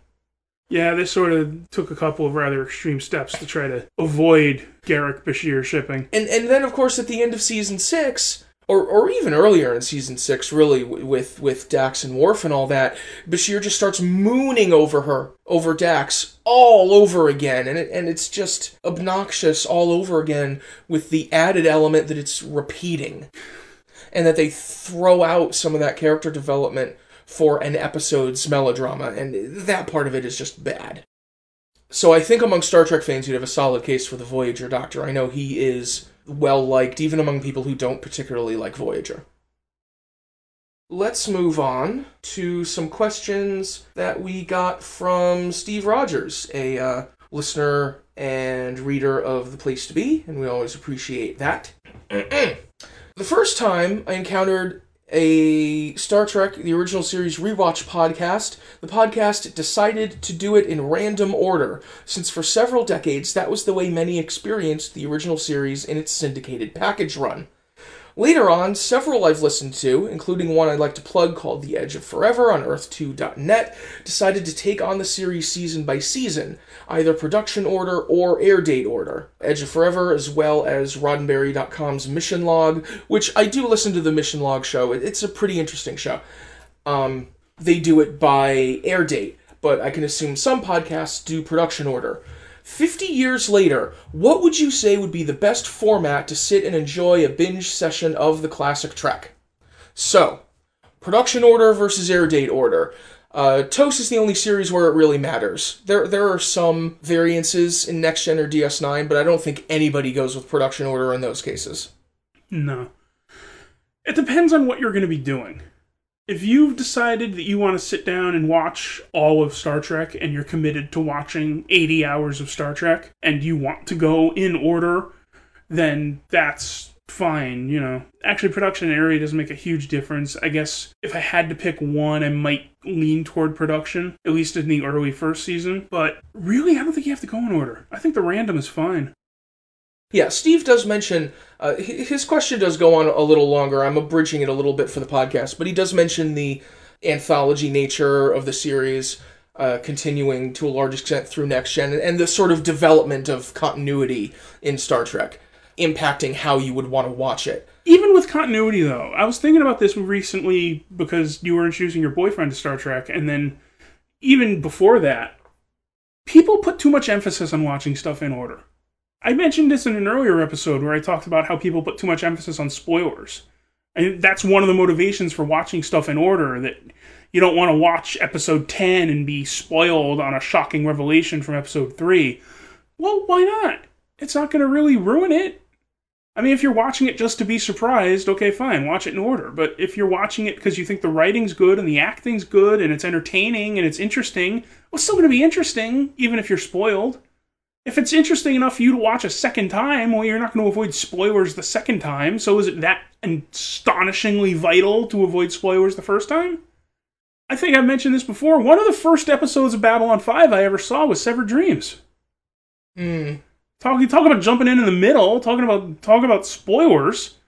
It didn't ruin my enjoyment of the series. It changed the way that I saw other episodes for the first time, where I picked up on foreshadowing that I wouldn't have picked up on if I watched it in order. Otherwise, I wouldn't have picked up on the foreshadowing until the second time I saw it. This time, I picked up on the foreshadowing the first time I saw it because I had already seen later episodes. Yeah. But other than that, it's not like it's going to ruin your enjoyment of the show. I think people get too hung up on viewing order. Watch whatever fucking episode you're going to enjoy.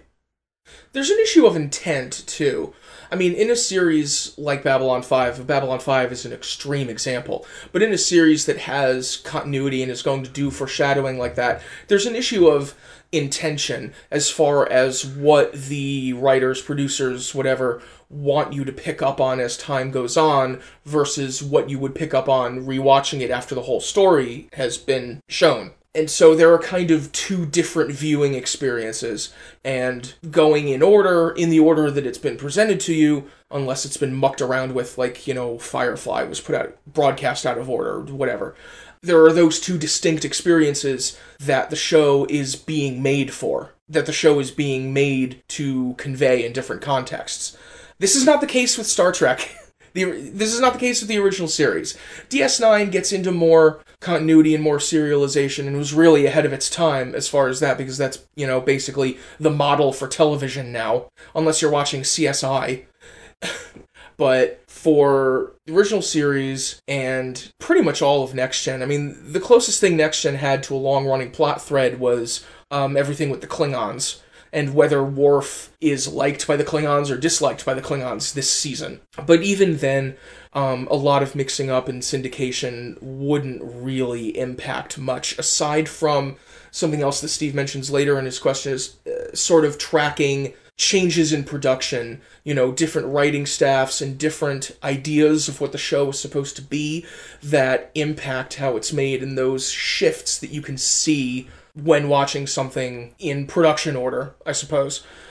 Well, that's something you can see if you watch it in order, but that's also something you're probably not going to notice on first watch anyway. Probably not, no.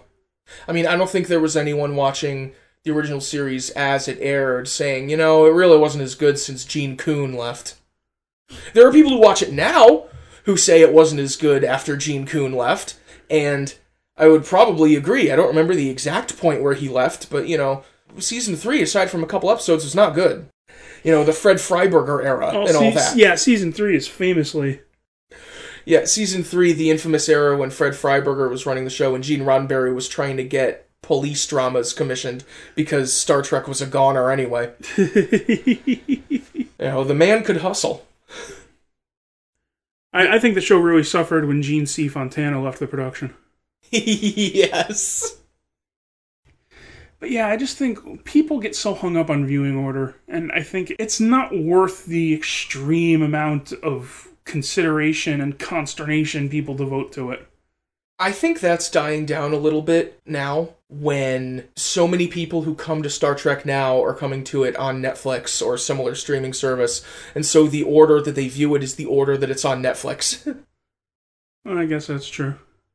I was thinking of it more in the context of if you're introducing someone to the series, don't make them sit through the entire first season of The Next Generation if you're not sure if they're going to like it. Start them off with Best of Both Worlds. Start them off with Measure of a Man. Start them off with All Good Things. Who gives a fuck? Oh yeah. When I was trying to start my boyfriend on it this last spring, when I discovered that there's only so much time you can spend dating me and not watching Star Trek, he started asking about it, and so I asked, what sort of, show do you want? And I determined that the original series was probably not for him, at this point at least. If he becomes a mega fan, that's a lot more for him to get into. But I decided to start on Next Gen, and I decided, I think I started him on Q-Who, intending to go to Best of Both Worlds next, and kind of hook him on that, because I thought that would be more his style. And then I gave him a list of 6 episodes or something from the first 2 seasons. And I said, go on Hulu or Netflix or whatever, watch these episodes, and then when you get into season 3, you can watch every episode. And he watched Where No One Has Gone Before, he watched Hide and Q, maybe another episode or 2, and decided that he didn't really like it because, the shows that he's really into watching are, Bates Motel, X-Files. He wants something a little darker, a little more invested in serialized stories. So I was like, okay, let's start DS9. and we watched Emissary, and he loved it. So we're on that now. So everyone has all of their different ways into it. And maybe if we watch DS9 over the course of the next however long that's going to take and he really gets into it, maybe he'll try Next Gen again, or maybe the older movies, or something like that. Everyone has a different way into it, and there isn't anything that can work for everyone. So, whatever order you want to take it, you're going to be fine. Next question from Steve. Where do you see the franchise going now?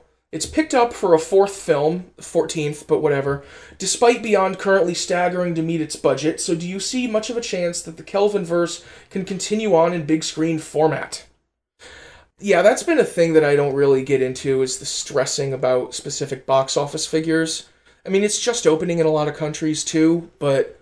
Yeah, the foreign box office it's probably too early to call that. Yeah, I think it just opened in China as we record this. Plus, the exact box office figures are not things that I stress over for any movie. Well, it is sort of important that, the thing meet its budget if you want them to make more of them. It's not something I particularly care about. I'm not interested in how much money the movie makes. I'm interested in if the movie entertains me. But if I want them to make more movies, then I obviously want it to do well. Right. That's fair. But, I'm sure that it'll do well enough that they're not going to cancel the next movie.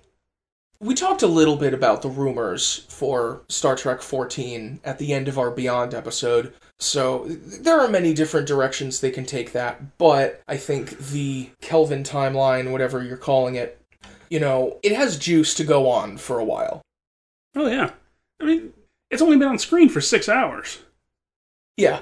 I mean, even the original series was on screen for, 92 hours? And Next Generation was on screen for, 185 or 190? Mm. These reboot movies have been on screen for 6 hours, so there's plenty of potential. Yeah, and as we saw with Beyond, I mean, you can reinvigorate these things. Whether or not you believe they needed reinvigoration, I know. But you can have something that feels new and fresh 50 years into the franchise. So I get a particular sort of perverse enjoyment out of these people that say, well, Beyond is the one that finally feels like a Star Trek movie, even though the main theme of Beyond is capped off by openly acknowledging that it's the theme that's been running through all 3 of these movies. But this is the one that feels like a Star Trek movie because it's got this theme that ran through all 3 movies. I know you have a perverse fascination with people who agree with you that Beyond was good, but not for the reasons you think so. Well, the reasons they cite for Beyond being good are the things that were also true of the other movies. We already spent a great deal of time discussing those. The climax of Beyond is an explicit callback to the first one. Yes. The climax of Beyond that people cite and say, look at this sort of Star Trek moral theme that's so important in the story. It's an explicit callback to the 2009 movie, which they claimed didn't have any explicit Star Trek moral theme. But now that same moral theme is called back to from this movie gets credit for having the moral theme, while the movie that they're calling back from does not get credit for having the moral theme. This is why I have no time for the reboot haters. So, yes, I think both of us see a great chance for this sub-series of Star Trek movies to go on into the future. There's so much left to do. Next question, here's a few. Of course, it's hard to say anything about the TV show with little indication of what it's about or when it occurs. Some of that got clarified after he sent his question in, I think. But it is an interesting gamble in the era of Netflix shows being the latest big thing. So Trek's small screen future is also quite uncertain at the moment. I disagree. I don't think it's uncertain at all. Les Moonves announced the other day that the new Star Trek show is already making money because they've sold the international streaming rights to Netflix. And so I wish they'd sell the domestic streaming rights to Netflix. Well, we'll see if CBS All Access fails. They're gonna get at least some new subscribers to CBS All Access. They're not gonna get quite as many as they might if it was a commercial-free streaming service. Or there are commercials on that thing? You have to pay monthly and then they still run commercials? What the fuck kind of bullshit is that? It hasn't quite been decided yet if they're going to introduce a commercial-free pricing tier. Why would you pay monthly for the right to watch commercials? Oh, that was the case on Hulu until recently, I believe. That's why I was never remotely interested in subscribing to Hulu. Yeah, well... I'm not going to pay monthly for something. I'm not going to pay monthly for the right to sit and watch commercials. I have BitTorrent. The Place to Be Nation does not encourage the illegal streaming or downloading of any copyrighted material. Don't do it, listeners. Don't steal you that optical media. No. Oh, no, it's not optical anymore. Don't steal you that digital media. When I was in school, we had a big poster on the wall of the computer classroom that said, "Don't copy that floppy," which was an anti-piracy slogan at the time, but software doesn't come on floppies anymore. And so in the 90s and 2000s, I made the joke that they should update that slogan, "Don't copy that floppy," and to maintain the rhyme, it would become, "Don't steal ya that optical media." But now they don't even use optical media, you just download it. So don't steal ya that digital download. Right, so obviously neither this podcast, nor I myself, nor Scott, nor the Place to Be Nation endorse the illegal procurement of copyrighted material. TM. But I'm not fucking paying monthly for the right to watch commercials. Well, I might have to, and that's what I'll say about that. I did read an interesting post where somebody was complaining about putting the new series on All Access, where their basic gist was that, Star Trek is an altruistic future, and using the series to launch your new streaming service and make people subscribe to the commercial streaming service is so against all of the Star Trek ideals. And I didn't understand that criticism, because it's not like this is the first time Star Trek has been a commercial venture. I mean, all of Star Trek is being produced under late capitalism. I mean, in the 1970s, when they were developing Phase 2, it was envisioned as the centerpiece programming on a new Paramount television network. And then in 95, when they premiered Star Trek Voyager was the centerpiece programming of a new Paramount television network. So, not to mention that all of this is being made for commercial distribution. Every single Star Trek movie was unavailable to anyone who didn't buy a ticket. So, given the information that's come out about Star Trek Discovery so far, do you want to just say really quickly what you think about what's been said so far about the style and setting? Well, we don't really know anything yet. All we know is that it's like a little bit before the original series. We don't know what it's about. We don't know what kind of stories they're going to tell. We don't know anything about any of the characters other than like some demographic data on some of them. So I have no comment until I can until I know what the hell they're trying to do. I mean, I remain cautiously optimistic about the new TV show, the way that I have been cautiously optimistic about every new Star Trek production since the 2009 movie. So I'll watch it, and I hope it's good, but... Well, I'm much more optimistic, as opposed to cautious, about the new series than I was about the 2009 movie. Because they now have a track record of 3 movies that were all incredible. So I'm more on the optimistic side than on the cautious side now. Although this is a completely separate production, a completely different production team. It's not even the same corporate umbrella, since the movies are made by Viacom and the TV series is being made by CBS. Well, I think that's why they've been bringing in so many people as co-producers of the television show. Nick Meyer is a co-producer. Rod Roddenberry is a co-producer. Brian Fuller brings a whole fan base of his own. Lots of people loved Pushing Daisies, loved Hannibal. I'm sure a lot of people are going to love American Gods, which he's doing kind of contemporaneous with Star Trek. So I'm optimistic about that. The fact that they're going to a prequel setting again is I don't want to say off-putting and I don't want to say disappointing, because again, I'm cautiously optimistic. I'll see the show, I hope it's good. It probably will be. But that seems like an odd choice. I think I was ready for something that would kind of move on from parts of the setting and concerns of the 24th century era shows and movies in the way that Next Gen moved on, as I said before, from the concerns of the original series. You know, so something, if not literally set 100 years after Nemesis or whatever, something that would be moving forward. I kind of get that. On the other hand, I think that would be kind of hard to do. I mean, at some point, you sort of run out of future. You know? Do you, though? You imagine this, like, fantastical, can barely be imagined future setting, and then you have to imagine a fantastical, even more harder to imagine, even future setting. And now you have to imagine an even more fantastical, even more future, setting.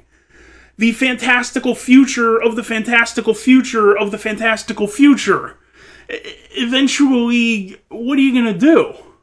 You know? How do you design that?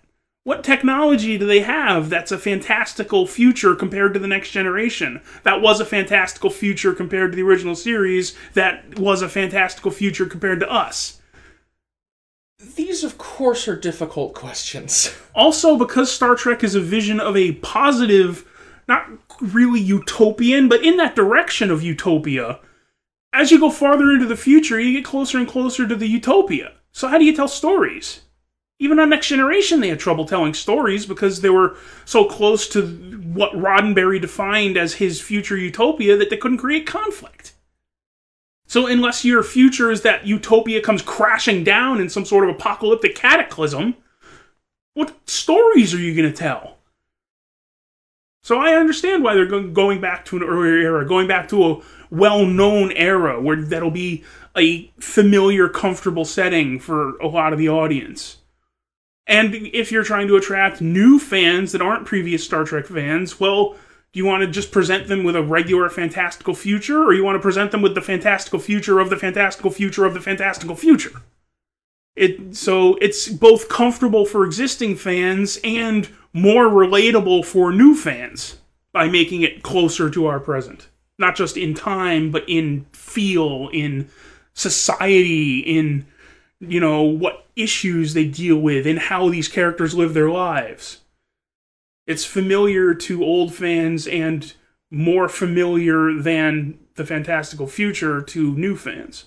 That's something else that I'm looking forward to seeing, because with Star Trek being back on television, that is so much more of an opportunity than you get sometimes in the movies to do real, issue-oriented storytelling. Well, we talked about, social issues in the latest movies and all, but on television you can, really, really hit on that stuff. Yeah, social issues are never going to be more than, a side thing for the movies. You've said before, you're not going to get The Drumhead, the movie. Yeah.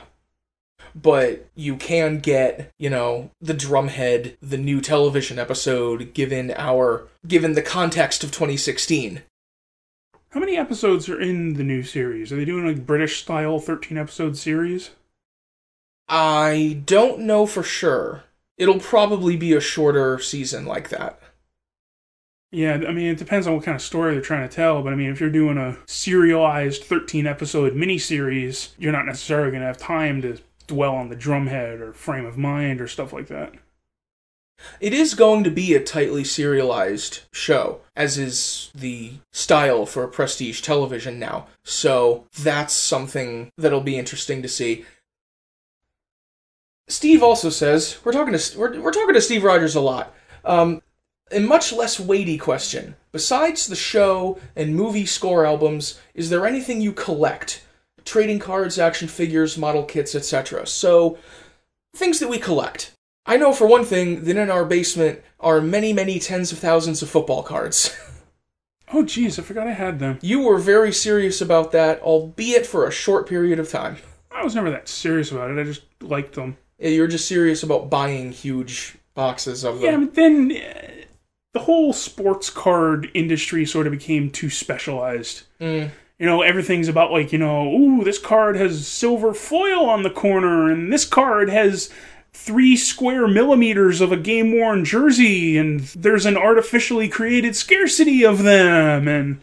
Yeah, I think something similar happened to comic books in the 90s as well, where, there's always an issue number 1 coming around, and everything has 5 different covers.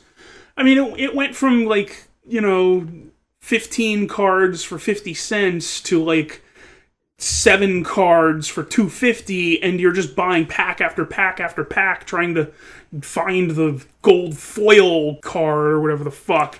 And, that's not why I was into it. I was into it because I like football and I like the football players. Yeah, one of the important life decisions that I've made in the last few years was to move a lot of my collecting into the digital domain. Because otherwise, our house would just be overrun. You collect score albums. You have how many thousands and thousands of them? True, yes. I do have quite a lot. In terms of what we have physically, I have a lot of scores. We subscribe to the Eaglemoss Star Trek Starship model series. That's once a month we get 2 starships, so that's pretty cool. I have a whole cabinet for them. Otherwise, the things that I collect, I've moved digital. I used to get a lot of books. Because they were in the same, imprint, and so they had the same logo on the spine. These are things I used to do during my, teens and early 20s a little bit. I have, a sizable part of a shelf of Signet Classics that are all together only because they're all Signet Classics editions of X, Y, and Z books, and they all have the logo on the spine. These are things that I've managed to stop doing. Because the house would just be overrun. Well, I guess I could say I used to at this point. I used to collect the Star Trek novels. I was way into them, and then around 2011 or so, I just sort of fell out of it. Like, I didn't read a couple, and then I was behind, and then I just sort of gave up, and I haven't read any since. Someday I'll get back into that, maybe. Yeah, but in terms of action figures models, I mean, we used to get a few here and there, but we never collected any. Yeah, not seriously. And other, like, memorabilia, collectibles. I mean, there were a lot of markets that we could have gotten into and would have been susceptible to and didn't. I mean, we have a few posters. We have a few of, these things. I mean, I enjoy a good poster, but I don't, collect them. Yeah, I'm basically not going to buy a poster anymore unless I'm actually going to put it on a wall. So, the only poster I've bought in the last several years was one of those retro-style Dalek posters. Yes, that's an excellent one. That's hanging above my shoulder right now, actually, as we record. Your vision into the household. Lastly, we have a couple other questions, again from Steve, that we are going to run through kind of quickly. Spanning the 50 years since Star Trek debuted, can you give us your top 10 non-Trek, space, sci-fi, TV, and movie franchises or one-offs? Especially in contrast to Star Trek elements that they may have.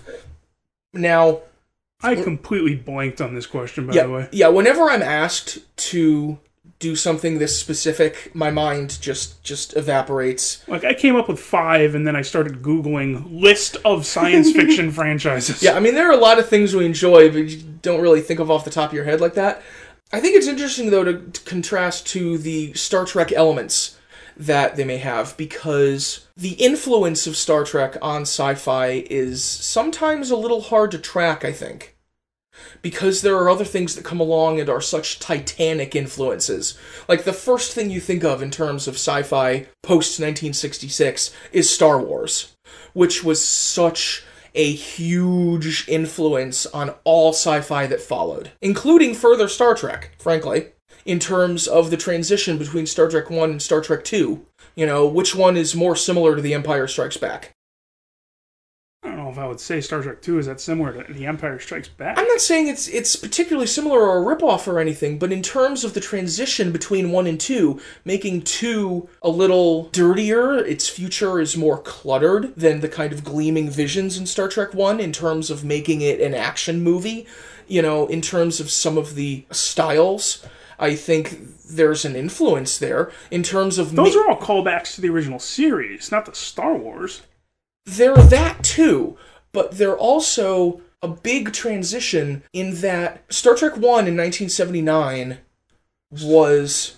Star Trek 1 was trying to be 2001: A Space Odyssey. Star Trek 2 went back to trying to be Star Trek. Right, but I think, at the very least in terms of Star Trek elements in Star Wars, it's not really... It's not an influence on Star Wars, in part because Star Wars is more of a flashback itself. Yeah, Star Wars is more influenced by the stuff that came before Star Trek, like the Flash Gordon serials and shit like that. Right, definitely.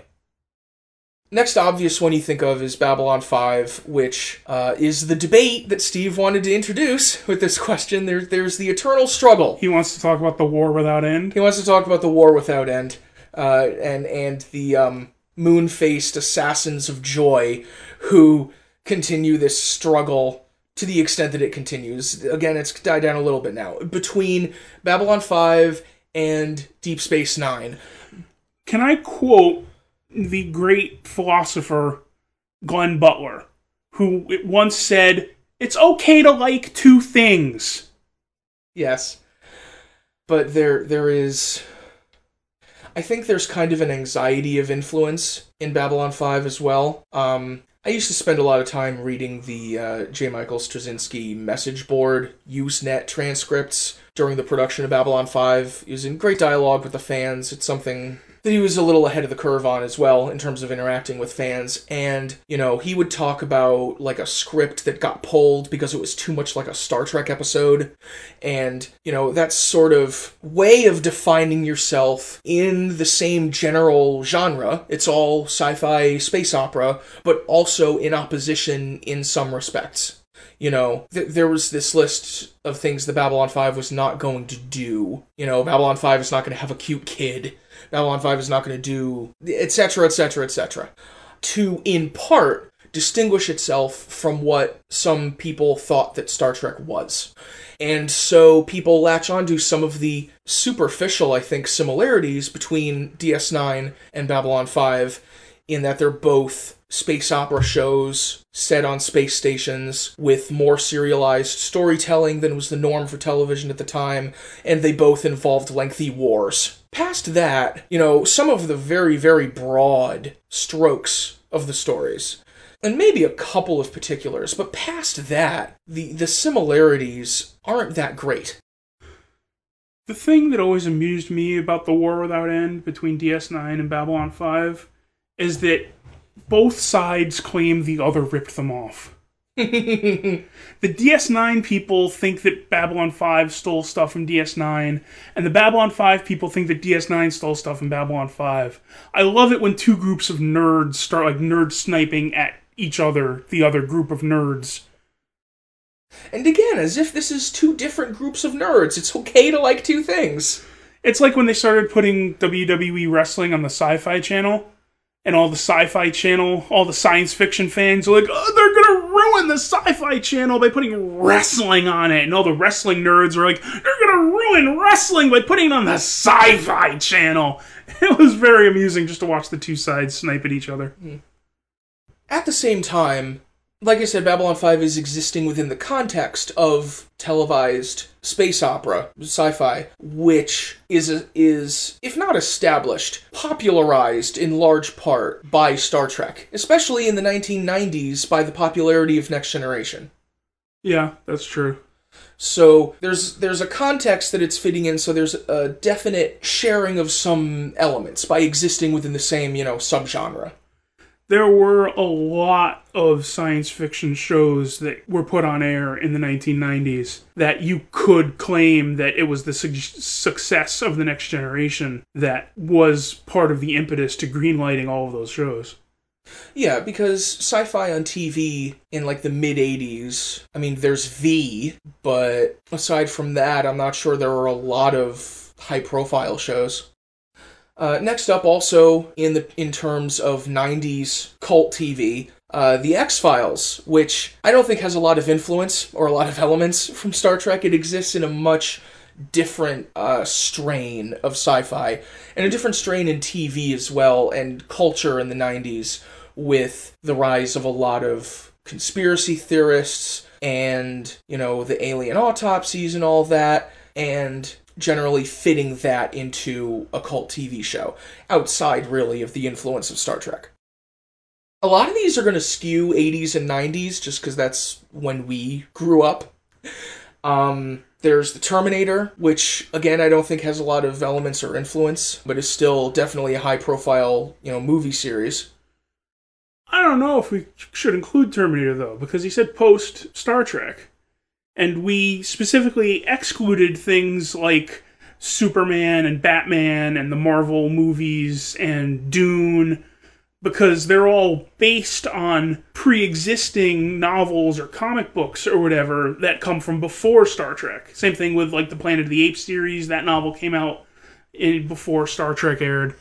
So stuff like that, the movie series may be post-Star Trek, but it's based on source material that predates Star Trek. And as we all know, the Terminator franchise is based on something that Harlan Ellison wrote in the 50s.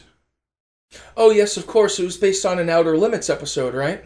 According to the law, I guess. The sci-fi series that's near and dear to our hearts, I know, is Quantum Leap. Also a great show, an interesting show in several respects. I don't think it has a lot of Star Trek influence. No, not really. That's a very underrated show, though. That sort of gets forgotten a lot among sci-fi fans, just because it's not set in outer space. But that was a good show. Also similar in that it's not really set in outer space. Sliders, at least the first season or two, maybe. The first season of Sliders was great. The second season was very meh, and then it fell off a cliff. Well, I think a lot of the appeal of that show was the variety of alternate universes they would slip into every week. It's almost like A common interpretive cant that I see on Doctor Who is that the premise of the show allows it to be a completely different show every week, because the TARDIS is landing in a different story every week, so it can be all different genres, all different tones and styles. And Sliders is much the same way, because they slide to another universe, and this one, might be serious and grim and gritty, and then they go to another one where it's still the 70s, and everyone's in bell-bottoms. The first season of Sliders was great, because the first season focused on the worlds they were going into. Every week was like a different AU. That you got to explore and look at the similarities and look at the differences, and our characters try to fit into this AU and figure out their place in it. And then the second season they sort of forgot about a lot of that to make it more of an action-oriented series. And then in the third season they, fell off a cliff. Yeah, it just fell off a cliff.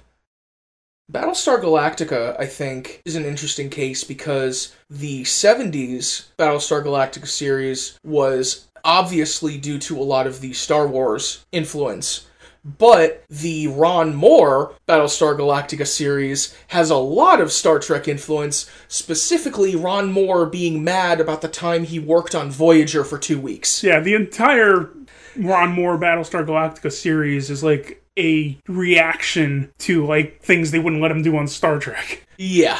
Where not only does he get to indulge a lot of the moodiness and sort of questioning of your base premises that they did a little bit on DS9, but that was pulled back, but also a reaction to a lot of the premise of Voyager and how little of the premise of Voyager was used on screen, where a lot of, at least the early part of the show, a lot of it is about, they don't have any supplies, they can't fix their ship, they can't do all of these things that you need to do in a fleet. They're having trouble integrating people from different ships and different walks of life. And you mean all of the things that they created in the premise of this Voyager series and then never explored ever, not once, on the entire series? Well, that's why I say it's such an interesting study in influences. A lot of it is as if Ron Moore and David Icke and everyone else involved in the show is saying, we're actually going to take this premise seriously. And very, very seriously indeed. Not as serious, but also another sci-fi series close to our hearts, the Bill and Ted movies. Oh, this is one I never would have thought of in a million years until I saw it on a list. When I Googled list of science fiction franchises, it's like, yeah, that's science fiction, sure. Totally. I mean, I don't know how much complicated interpretive analysis they do on Bill and Ted. They're just fun. Star Trek would only have benefited from having George Carlin play a character. Yes. Imagine George Carlin having an argument with Captain Picard. I'm picturing George Carlin as the Cardinal in Dogma, as like an admiral. The Buddy Kirk. Send us your fan art, folks. A little later on in the 90s, I mean, if you're talking about sci-fi of the last few decades, obviously there's The Matrix, which... It's a shame they never made any sequels to that movie. Oh, yeah. Which is obviously reacting to a lot of cyberpunk and things like that. A lot of Asian cinema as well. A lot of influence as far as technical aspects of the movie. Not a lot of Star Trek influence, again. But in contrast to The Matrix, not in terms of Star Trek elements, but in terms of style, I really wanted to talk about The Fifth Element a little here, because not only is it a great movie and a fun movie, but even visually, so many sci-fi movies feel that they have to be dark and drab and serious, and The Fifth Element is just like an explosion of camp. Yes. I mean, it is that. There is every single thing about Chris Tucker in that movie. There is everything about Gary Oldman in that movie. It's just it's an explosion of camp, of color, of vibrancy in all aspects, and it's just great. Especially in the context of 90s and forward sci-fi fantasy movies, a lot of which feel the need to be very, pent up and serious and stoic. We were talking about how there was like a bumper crop of science fiction series in the 90s that you could say all got their chance because of the pre-existing success of Star Trek The Next Generation. There was a point in the 90s, if you remember, where they were like searching for any scrap of notepaper in Gene Roddenberry's desk and putting it into production. Yes. There was at least the Andromeda series that Robert Hewitt Wolf did that was based on an idea he had once. There was Earth Final Conflict, which aired for several years, if I remember correctly. Yeah, I think that aired for like 5 years. So did Andromeda. I never saw the second season of Andromeda. I saw the first season, it was really good, and I heard they basically shafted the entire production crew after that, and I never got around to watching the rest of it. Yeah, I think it was partway through season 2 that they fired Robert Hewitt Wolf and I think some of the other staffers, and then, Kevin Sorbo basically ran the show. Not like actively writing it, I don't think, but they did what Kevin Sorbo wanted to do because he was the star of the show. Uh-huh. And so a lot of the arc that Robert Hewitt Wolf was setting up throughout his season and a part on the show got thrown out so that Kevin Sorbo could do all the Kevin Sorbo things that Kevin Sorbo wanted to do. Great. And they did that for another 3.5 years. Because it's syndication and it's the 90s and sci-fi was still popular, damn it. But yeah, basically anything that Majel Barrett could put Gene Roddenberry's name on, they produced. And, bless her. Hey. There's also, if you want to talk about a little more recent stuff, we talk about a lot of stuff from the 80s and 90s, obviously, but in recent years, there's been a lot of other sci-fi movies that are a little different in terms of tone and premise. It's not as much straightforward space opera, but there are some smaller movies, some sort of indie movies. There's Eternal Sunshine of the Spotless Mind, which I think is a really, really beautiful movie. Kind of like a tone poem in places. It's just a beautiful movie. Moon is one that a lot of people liked that has its own tone and really, really goes for it. Mad Max Fury Road was amazing. There are very detailed and interesting analyses of that movie, but, the first 5 things I feel like saying about it are that it was amazing. I've never seen any of the Mad Max movies. No, that's the only one I've seen, so... But still, yes, I mean, in terms of Star Trek influences, not a lot of the ones that we've named really have them. So there's a thing. Last question from Steve. He asks about our favorite Star Trek parodies, specifically asking about Galaxy Quest, but also any others that we particularly like. I saw someone recently say that, knowledge is knowing that Galaxy Quest is not a Star Trek movie, and wisdom is knowing that it's the best one, in which case I'm not very wise. Yeah, I wouldn't say it's the best one. I mean, I liked it. I've only seen the movie once, and it was fine, it was good, it was entertaining, it was funny, but I didn't think it was, the best thing ever, like a lot of people think it is. The thing that struck me about Galaxy Quest was that I was thinking at some point that if they had never brought Star Trek back, if they hadn't done Star Trek 1, or if it had failed, or if they had tried to do Phase 2 and that had failed, and Paramount just washed its hands of Star Trek, then by the 90s, it probably would have been brought back as sort of a, hey, remember this goofy thing from the 60s? Like the Brady Bunch movie. Did they do a Partridge Family movie? They did a McHale's Navy movie. Yeah, they did a McHale's Navy movie. They did the Brady Bunch movie, a couple of them. They did a Car 54 Where Are You movie. Exactly. They did a Mod Squad movie, which actually wasn't as campy. Right.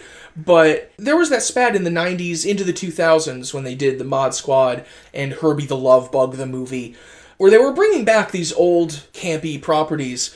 And I'm thinking, if they had never brought back Star Trek in the 70s and the 80s, it would have been one of those. And that movie would have been Galaxy Quest. Yeah, to a large extent. Pretty much exactly. I mean, they might have dredged up Bill Shatner for it. But otherwise... Speaking of fan fiction, Galaxy Quest is pretty similar to one of the more famous fan fictions that was circulating in the 70s. There's a rather famous story, a pair of stories actually, and I forget which one. One of them was published in the 1970s when Bantam had the Star Trek novel tie-in license. they published 2 collections of fan fiction. And I think the second story in this series was in one of those collections, but not the first one. But there were 2 famous stories. I think it was called, like, Visit to a Weird Planet was the title. And then there was Visit to a Weird Planet Revisited. I don't remember what order they went in, but in one of them, all of the actors from Star Trek suddenly found themselves on the real Enterprise. And then in the other one, all of the characters from Star Trek suddenly found themselves on a Paramount backlot movie set, or television set. And those were rather famous fanfiction stories. They both come from, like I said, like the early 70s. One of them actually was published in one of the Bantam New Voyages collections, and that is very similar to the premise of what Galaxy Quest eventually became. Right, definitely. Aside from that, this is another question that we kind of blanked on. Yeah, I'm not that big on... I don't know that many parodies. I mean, there's like, the famous SNL sketch, but other than that... Yeah, I mean, SNL did a thing, and Living Color did one, Mad TV did one, but I was remember never really... the In Living Color one being pretty good, but I haven't seen it in 20 years. Yeah, I was never really high on that. I mean, everyone's got their Bill Shatner impression, but meh. Some of the things that I like are some of the more, like, postmodern stuff. Like, there are a few YouTube accounts that do, like, re-edited versions where they take, like, clips of next-gen episodes and make gags out of them. It's hard to describe, but they're, like, short, bite-sized YouTube videos, and they're really funny. Andrew Hussey did a bunch of them. Jandrew Edits, I think, was one. General Grin was another account or user that did a lot of them. There was that video for the Kesha song TikTok with clips from the original series. That one was great. There's the Klingon Style song from back when Gangnam Style was popular. That one's a really good video. There are a couple... I think someone did a whole album of Klingon pop music, actually. Well, if we're just naming random YouTube videos, have you ever seen the My Spock video? I don't think so. Oh man, it's so funny. It's like the whole song, too. It's like 5 or 6 minutes long. It's like the entire My Shot song, but it's so good. But I think the best parody that came out of Star Trek is the career of William Shatner following Star Trek. What you refer to as William Shatner as William Shatner. William Shatner as William Shatner is the best comedy performance of our time. Yes. Shatner's wholesale adoption of the parodies of himself that resulted in many of his later albums. Although The Transformed Man, his first album, is a legitimately artistically interesting piece. I know that's where Tambourine Man comes from and all that, and ha ha ha, I know. But the idea of that album as a combination of Shatner performing Shakespearean monologues and also performing pop singles, kind of combining these things in pairs to highlight not really the contrast between high culture and low culture, but what the things that we call high culture and low culture have in common. And so the common themes between, as we were talking about before, things that get placed in the category of high culture, but were not that when they were produced. So combining these things with Bob Dylan songs or whatever is a legitimately artistically interesting thing that Shatner did on that first album, which, yes, is where he also yelled for the Tambourine Man. And then his further musical career was more inherently parodic. You know, there was his album with Ben Folds, and I think he's had another one since then, or two. And, of course, everything that he did in the final season of The Practice and several years of Boston Legal. Yes. Was basically William Shatner as William Shatner. Yes. Boston Legal is all around amazing in many ways. Yes. It was incredible. It had a lot of ripped from the headlines political stuff, so it would be interesting to see how that plays today rather than at the time, but that show was amazing. Give us a Black Little Orphan Annie. Not tomorrow, today. How prophetic. How pathetic. We got a Black Little Orphan Annie. Not tomorrow. A couple years ago. Oh, goodness. I think... We've sort of wandered off topic. We have. I think we might be done with the topic anyway. Before we sign off for today, I want to read one more email that I got, also from William Rankin, who had a couple of our questions earlier. He says, I wanted to say formally, without the restrictions of 140 characters, that you both have done a great job with your Star Trek film series. I drive about 85 miles to work every morning at 5 a.m. Sir, I respect you. And my favorite... Right? And my favorite mornings were listening to you guys dig deep into Trek. Granted, I didn't always agree, but I didn't always disagree either. That's a good balance. What to me is not debatable is the hard work and excellent execution of Star Trek from the roots of the television show to the score. I love the talks about the various scores and how they differ in each of the films. Well, thank you. We'll keep doing it. What struck me more than anything you guys talked about was the Star Trek 09 episode and how emotional it was for the both of you. I couldn't agree more. I, too, had lost my father before going to see it, even though I had actually lost him 15 years before. I'm good with things, but I still get emotional about it from time to time. Even more than just the Kelvin scene, which is arguably as emotional a scene from any Star Trek entity, the whole movie made me wish so much that my dad could be back for one day to see how Star Trek had updated and yet had the beautiful exuberance of the original series in the 60s. When I listened to that episode, and honestly any time you bumpered the episodes with Horner or Goldsmith scores, I cried in the car. Wholeheartedly admit, no ego. I sobbed behind the wheel because I'm 33 now and I have a son. He's not quite old enough to process what's on television, but I'm so excited to show him Star Trek and so many other things, hoping it is the experience for him that it was for me seeing it with my father. I'll never forget when I went to his funeral, and beforehand was the last time I would get to see him. He was done up real well with the makeup. His Marine crew cut was perfect, his dress uniform unwrinkled. About a year before, he had bought me one of the replica communicators from the original series, but like all collectibles he would buy, he told me I couldn't take it out of the package. For this occasion, even at 11, I knew it was the best time to make an exception. I took it out of the package and put it in his pocket for him to be buried with.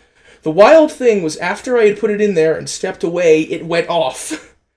I heard the sound from the show you'd hear when someone was trying to get a hold of someone.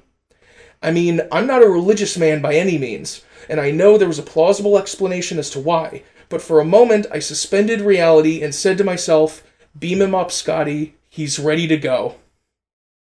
That's what's truly amazing about Star Trek. It's one of the greatest generational stories of all time. Our parents, us, and the ones that come after us will all share in the experience, and that's something truly beautiful. So, thank you very much for sending that story. We talked about it before. It's an emotional thing for both of us. That's the thing Star Trek has. We just answered that question about what big sci-fi franchises came after Star Trek. That's the thing Star Trek has that those other franchises that we talked about from like the 80s and 90s don't have. A, because they're too young, and B, even the bigger ones are just like a series and maybe a couple of attached things, or a handful of movies. You know, Terminator's been around since 1984, but it's a series of like 5 movies? That's, that doesn't compare to 700 hours of television. You know? So Star Trek has so much stuff, and it's 50 years old. So it is something that can be watched across generations. And there's such a wide variety of stuff that's been done within Star Trek. You know, if one person likes The Next Generation, and someone else likes Voyager, and someone else likes the original series, and someone else likes the movies, or someone else likes the novels, or someone else likes the comic books. There's such a wide variety of stuff within Star Trek, and it's been going on so long that it can cross generations, and there's so much of it to share, rather than just like a handful of 2-hour movies, that it is something that can be shared amongst people in ways that other franchises can't. I mean, the only one I can think to even compare it to is Doctor Who.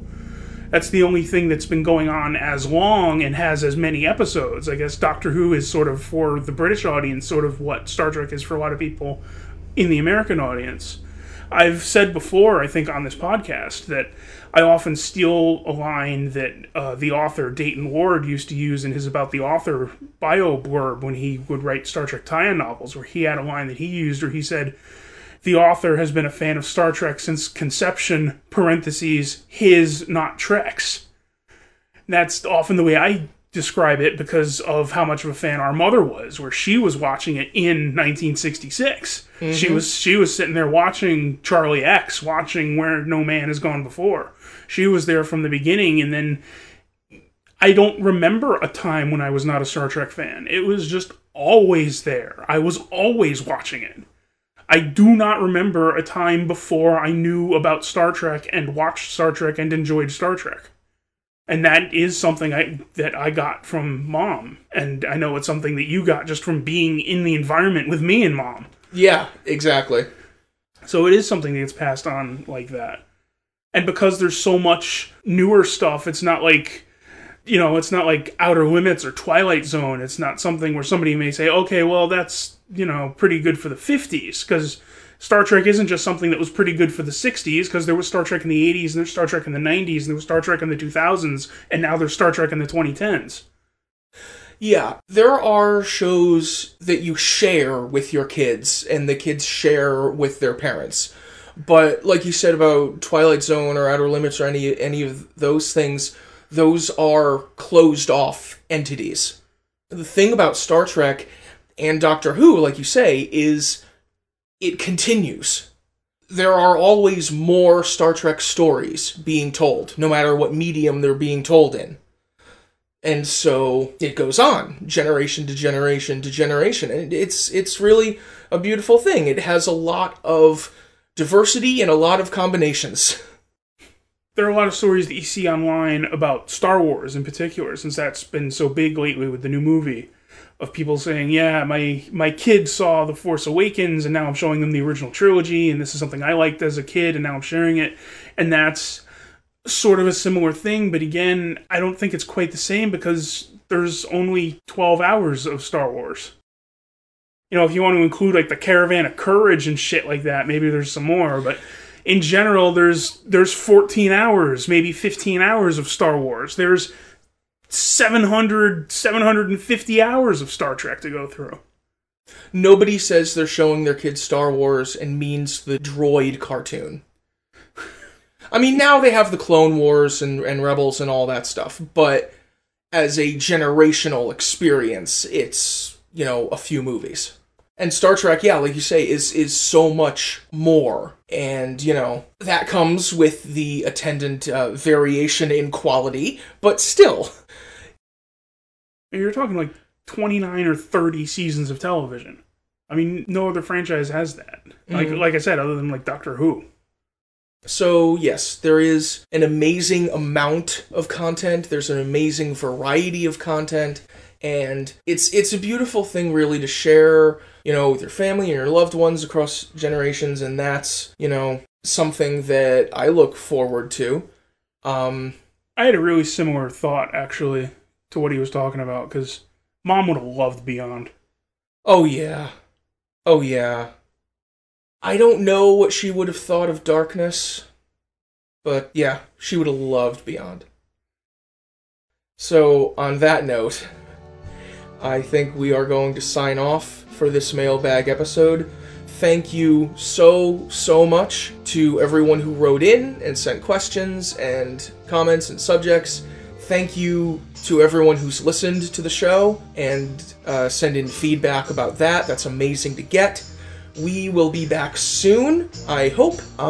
If there's anything else that you'd like to hear us talk about, feel free to send questions in anytime, not necessarily about Star Trek. If there's anything that you would like to ask us, send in questions anytime. Once we get enough, we'll do another show.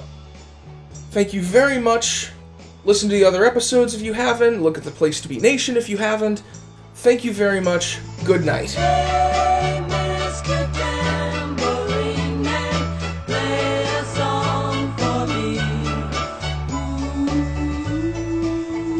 I'm not sleepy, and there is no place I'm going to.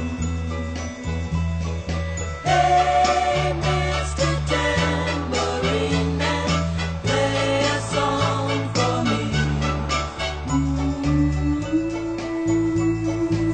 in the jingle jangle morning, I'll come following you. Take me on a trip, on your magic swirling ship. My senses have been stripped. My hands can't feel to grip. My toes too numb to step. Wait only for my boot heels to be wandering.